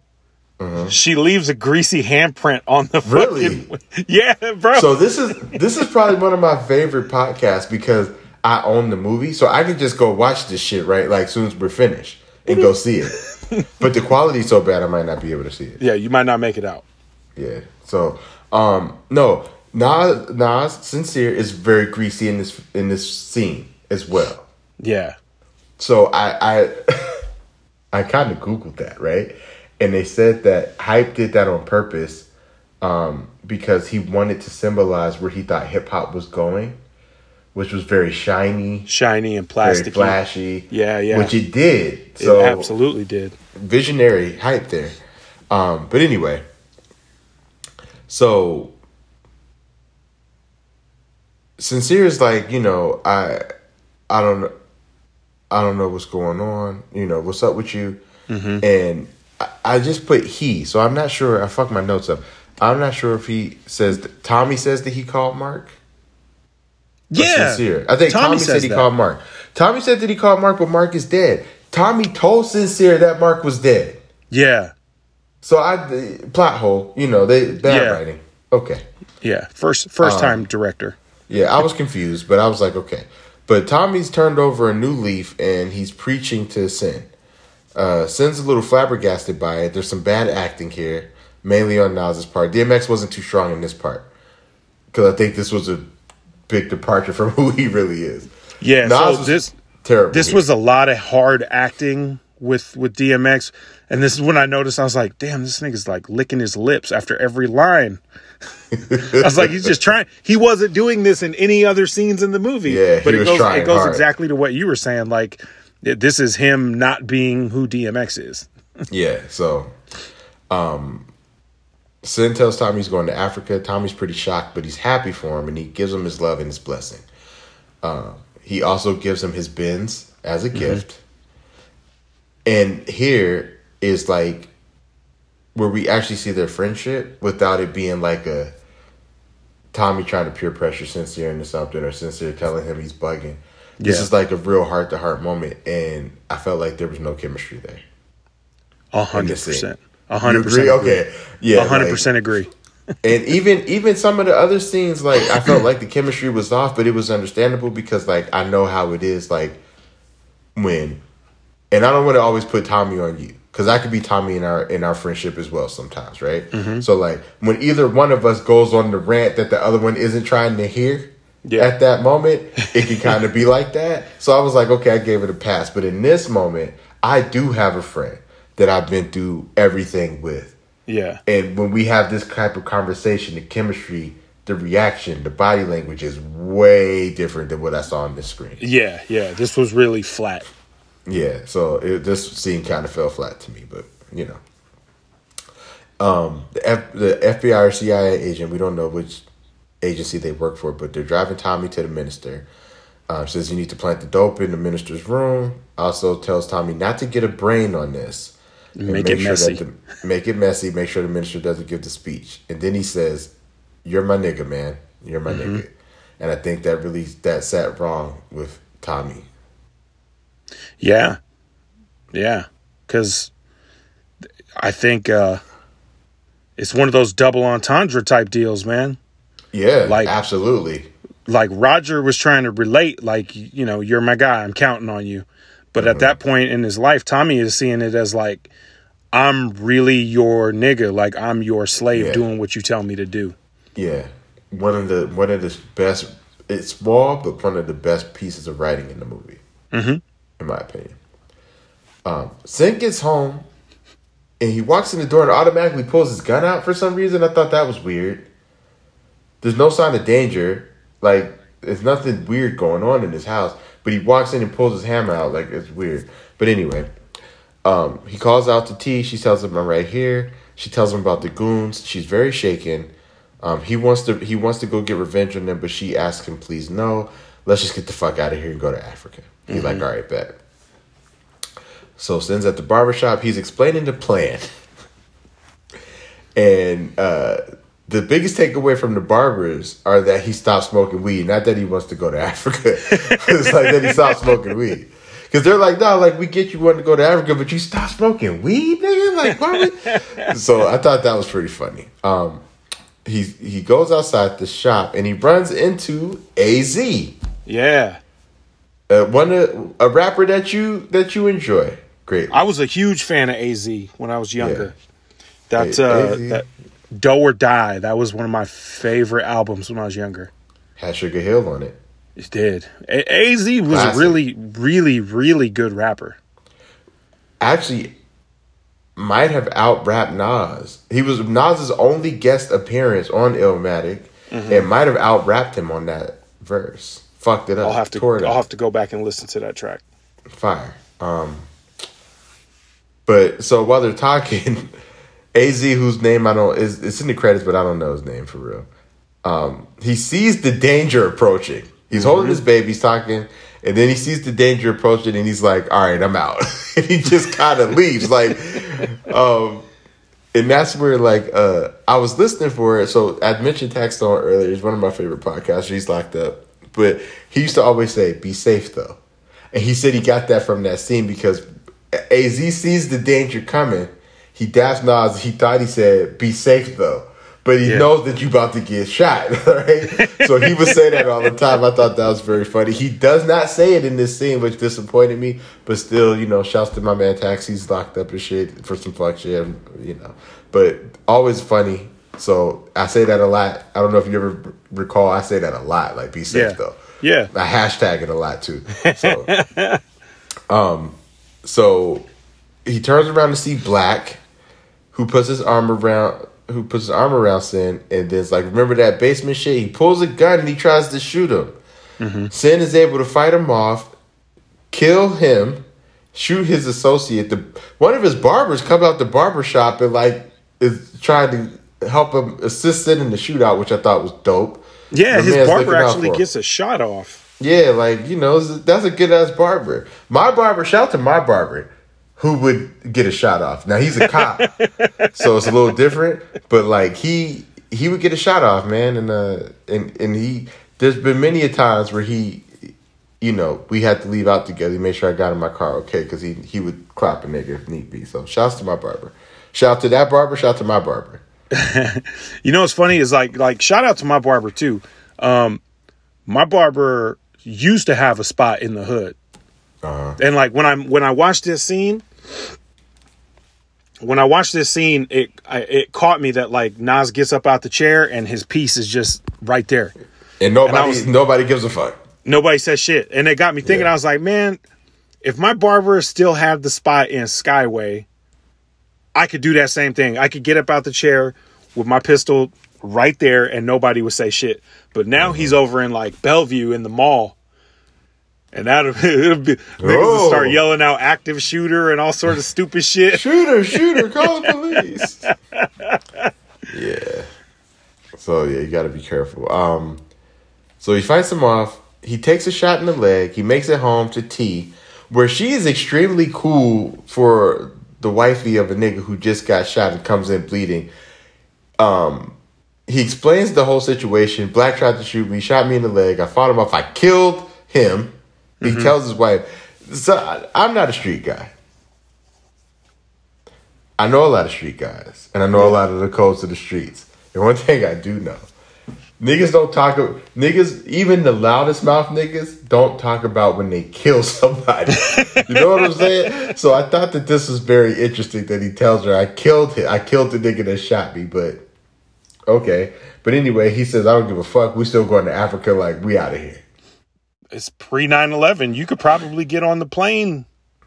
You could probably get on the plane with a bullet hole in your leg back then. Yeah, nobody gives a fuck. You know what though? To touch on what you like. So this is, like I said, this third act is Looney Tunes. Street shit is street shit. Okay, he shoots two niggas outside the barbershop and just dips on out. All right. Gives his barber the gun, and then he just dips out.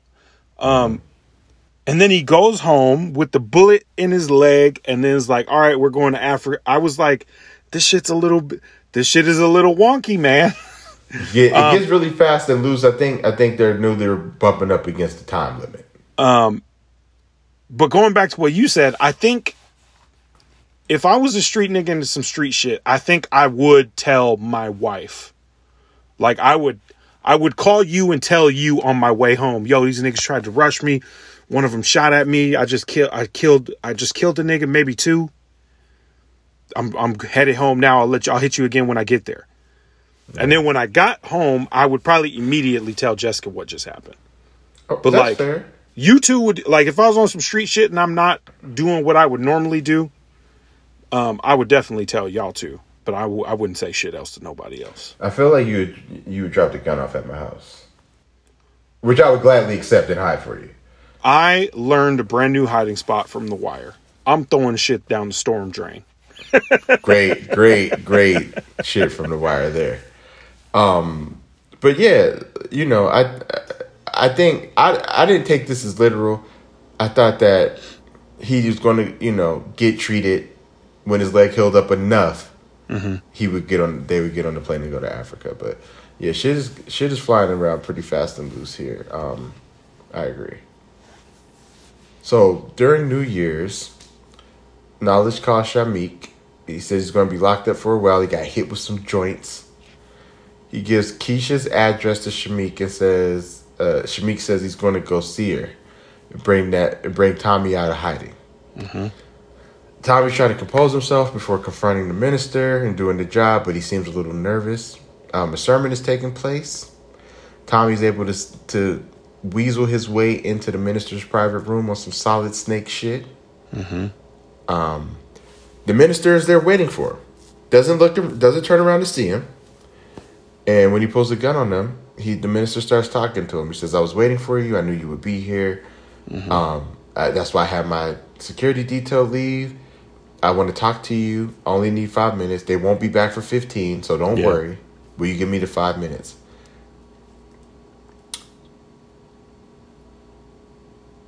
This, I know that was a long pause because I don't really know. This was weird. This was completely different at 16 than it is at 38. Yeah. This is completely different with all the social justice issues going on in the world. This speech actually really touched me. Yeah. It really hit home right now. Being an old nigga now, it really hit home, bro. And I was like, this, okay. I always thought this, like, I was glad that you said it was, because when I was a kid, I was like, the end of that, like, the whole last third of that movie is trash, bro. Like, everything about the last third of this movie is trash. And I still don't really feel too differently from that. Mm-hmm. And this speech was especially trash to me. But as an old man, an older man, a middle-aged man, damn near. Yeah. No, this speech was really good. So he gives the speech. Keisha's at home chilling, looking fine as hell. Shameik sneaks in the house, snuffs her, knocks her through a glass table, beats her while asking where Tommy is. She's able to fight him off, beats him up pretty bad with an ashtray, gets his gun off of him, shoots him in the face. The minister is giving this speech, and the minister is talking about, you know, think about they're trying to kill us. They're trying to kill the black man. Think about life and how easily you've taken it and taken it for granted. Think about the black woman, our most precious commodity that we shit on all the time.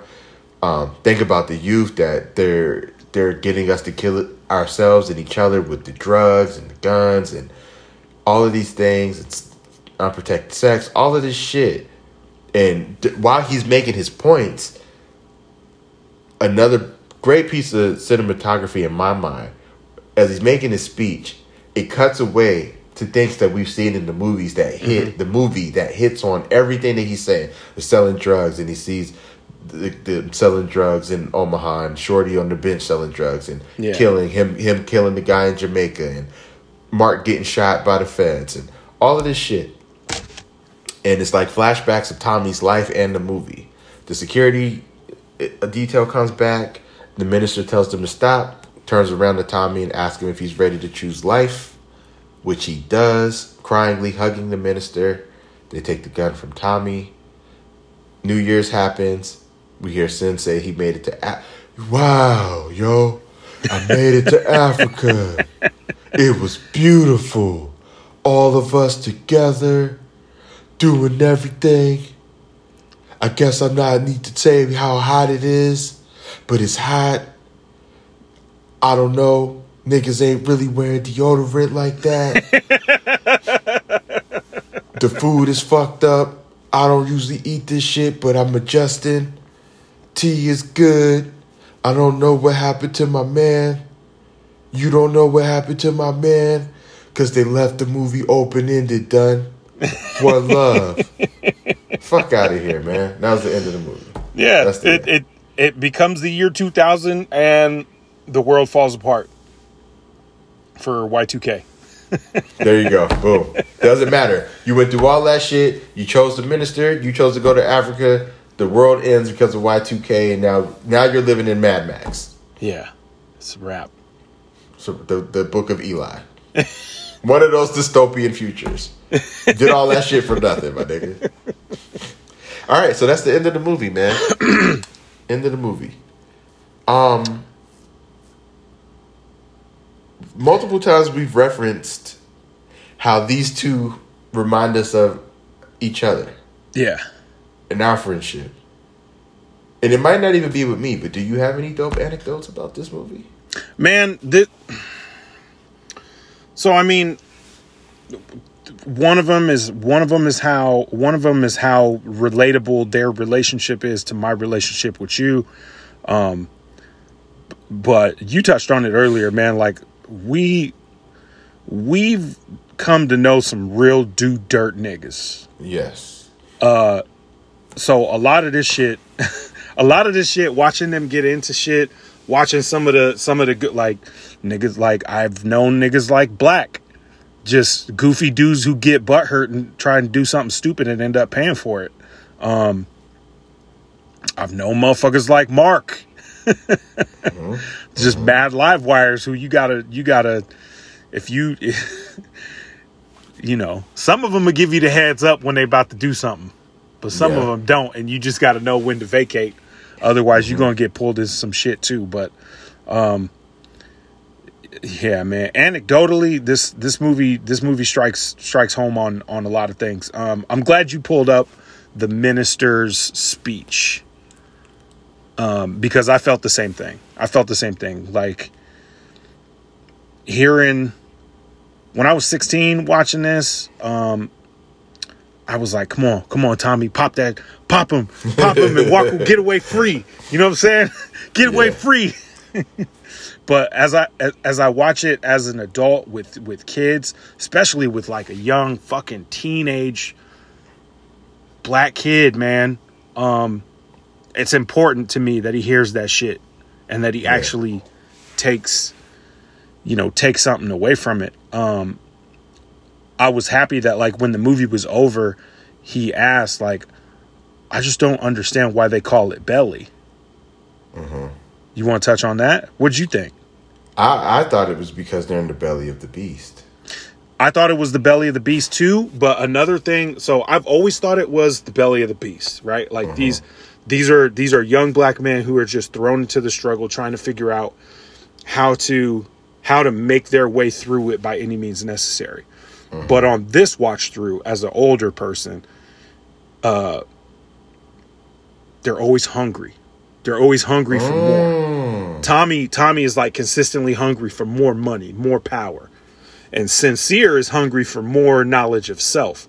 And so peace. Like they're empty bellies and then they're in the belly of the beast. It was a couple different ways. So this movie was a lot deeper than I remember it being when I was young. Yeah. This movie definitely hits different being older now. Like, and I think with all the issues going on in the world, like it definitely hit me a few times. Like even just and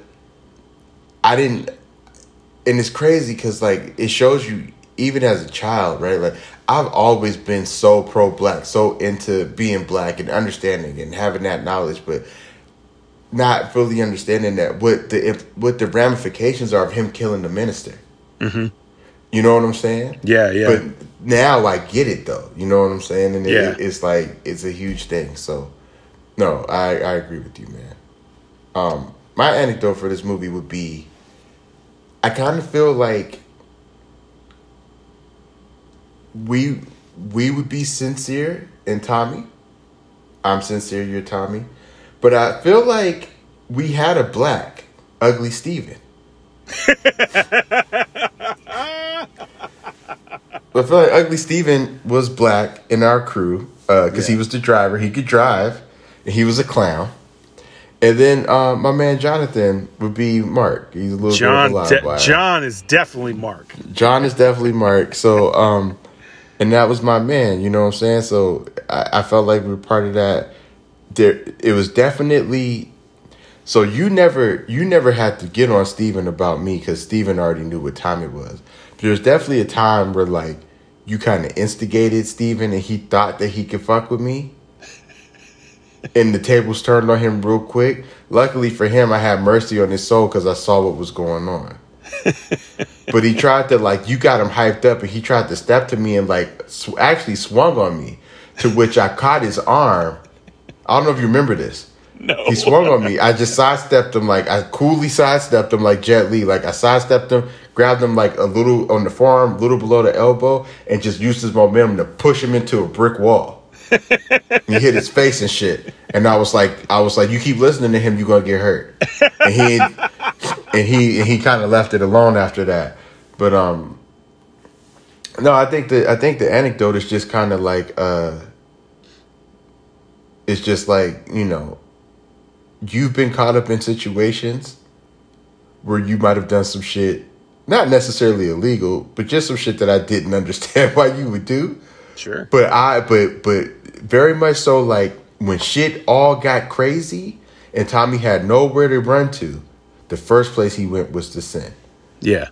And I feel like that's a perfect analogy for our friendship, because no matter what happens, I always expect the first place you to go to is to me.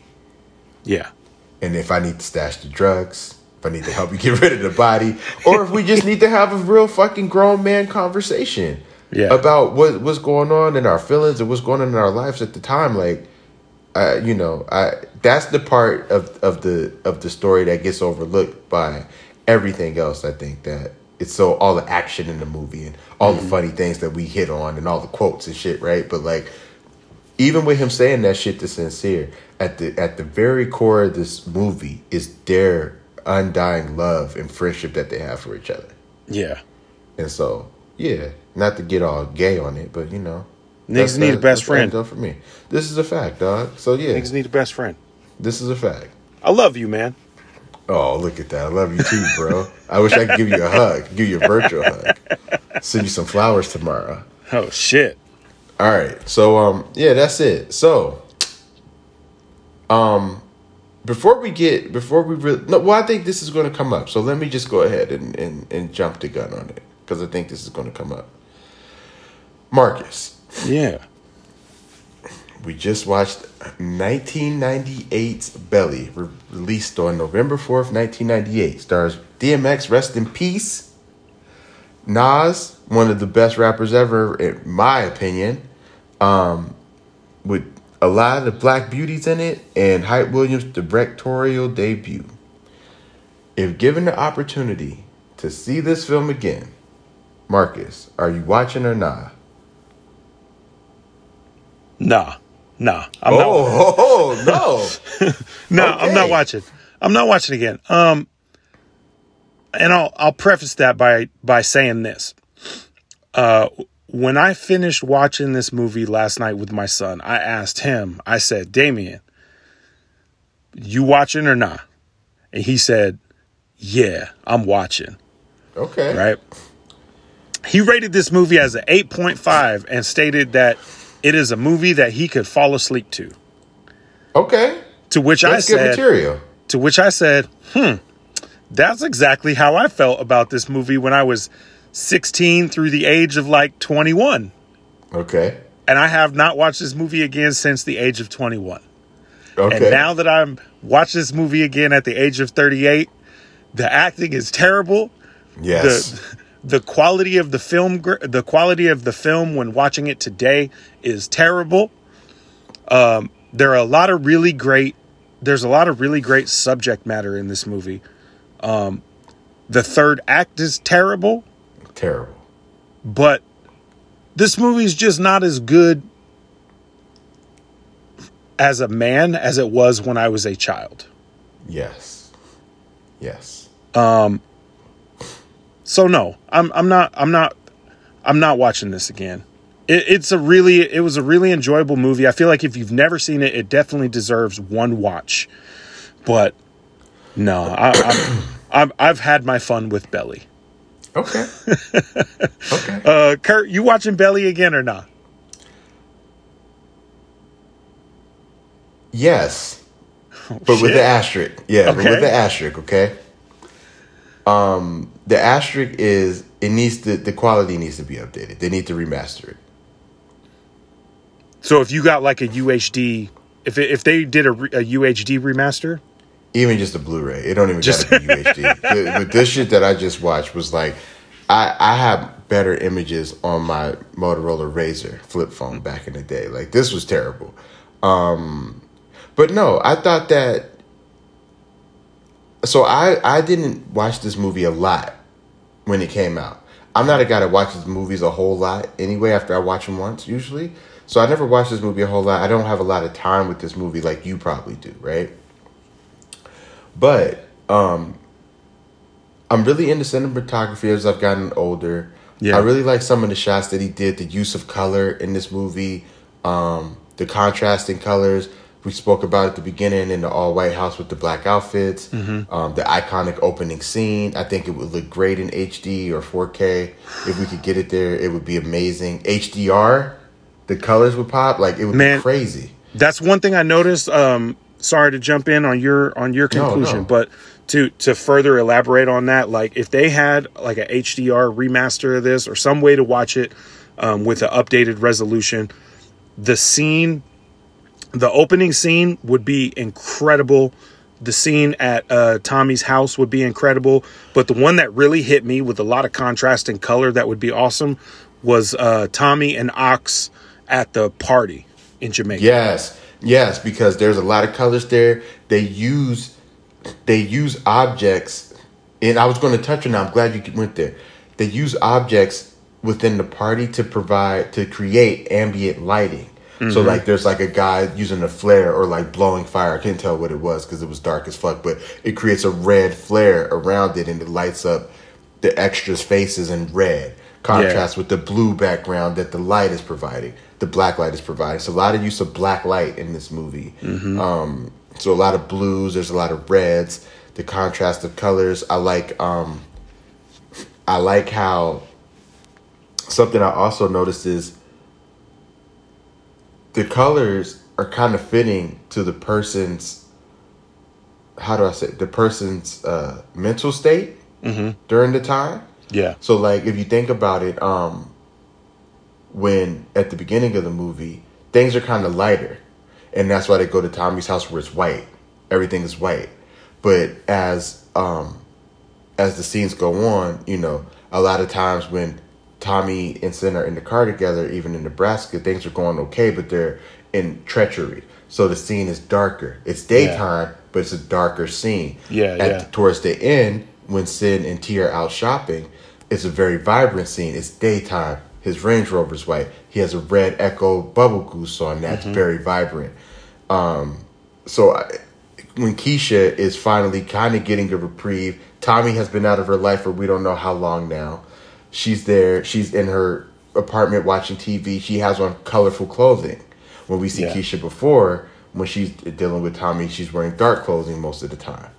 So I like that. I liked all of that shit. It's a little artsy, but not over the top. I'm trying to be artsy. You feel me? Yeah. And so that's why I appreciate it. That's why I would love to give this another watch with the updated resolution. If I have to watch it on this DVD again, I will not watch this shit. I will not. But I really like the visuals of it. I really like the writing wasn't as bad as I thought. But the acting, I will agree with you. The acting is fucking awful. The third act is worse. The third part of that movie, the third act of the movie is worse than the actual acting, which I didn't think was possible. Some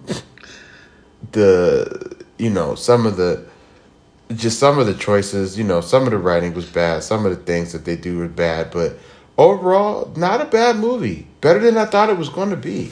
Yeah, that was my thing too. Is like this, rewatching this was more enlightening than I thought. Like I was expecting just to get a little bit of fun out of it, right? But like we've said numerous times, watching it as an adult with a little bit of life experience under your belt, like I picked up a lot of the more subtle things. Yeah. That really enriched my watching experience. Yeah. I agree.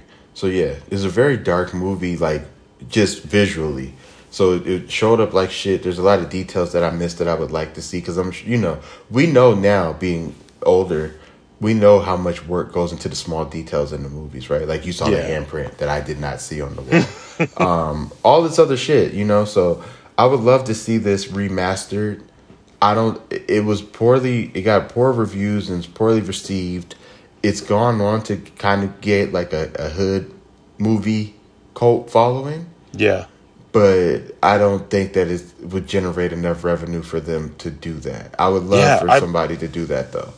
Yeah, I looked. It got 16% on Rotten Tomatoes. 16%, man. IMDb gave it a 6.2 out of 10. Oof. But it was some very bad acting, man. It was some bad acting. Bad acting. The plot's a little shaky in spots. So I can go with a 16%, but or not the 60. What did you say? 6.2 out of 10. 6.2, yeah. But 16% felt like a little disrespectful. Yeah, it's a little racist in there, I'm sure. So all right, man. Belly was good though. This was a solid pick on your point. I'm glad that you weren't on probation anymore. I was gonna say, did that redeemed me coming out of probation? I think that redeemed you coming out of probation. Okay, cool. Yeah, man. So, don't forget, all you guys, thank you for listening. We really appreciate y'all's continued support. Check us out on Instagram at You Watching Podcast, and hit up our Facebook page, the You Watching or Nah podcast page. Okay. And we'll be back pretty soon. I think I'm solid on my next pick, man. I'm ready to reveal it. You ready? I'm following in your footsteps. Okay. You inspired me last time. So my next pick will be a movie that I've talked to you about numerous times. I've mentioned it, but I haven't given anything away. And I know you haven't seen it. My next pick will be The Gentleman. Okay. Starring Matthew McConaughey and your man. What's your man's name? Jax from Sons of Charlie Anarchy. Charlie Hunnam. Matthew McConaughey and Charlie Hunnam. And I'm really interested. I'm really excited for you to watch it, and I'm really interested to see your take on it in the record. So I am equally excited to watch it because we've talked about it a couple of times. You've brought it up as knowing you wanted to have it as one of your picks a couple of times, and I know absolutely nothing about the movie, so I'm gonna go in 100% cold. And I'm gonna keep it real with you, bro. And I'm sorry to extend this out on y'all, but I'm gonna keep it real with you. This is kind of a safe pick. I'm not sure if you're gonna like it, but what I do know is that even if you don't like it, you'll like it more than Tenet.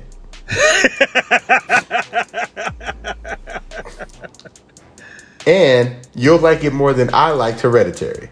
So, I think that this is a good, a safe pick. I think that this is going to be a good episode as well. Like it's a good movie for us to discuss. So. I'm looking forward to it. Yeah, man. All right, so yeah, that's pretty much everything. We appreciate you guys for listening. Shout out to all of our listeners. Shout out to everybody who's sharing and inquiring and asking me for the links and stuff like that. We appreciate all you guys' continued support more than you could ever imagine. Mm-hmm. We got one movie recommendation. I guess we might special reveal that next week. So keep them coming, guys. Like we're more excited about the request than any movie that we'll pick. We want to interact with you guys. So if you feel like there's a movie that you would like us to talk about, it might be your favorite movie, it might be a movie that you hated and you think it'll be funny to hear us talk shit about it. Whatever you want to do, but please feel free to engage with us. But thank you guys again for even listening and supporting and sharing. We appreciate that. And that's all I got, man. This has been You Watching or Nah. I'm Kurt. I'm Marcus. And we'll catch y'all next time. Take care.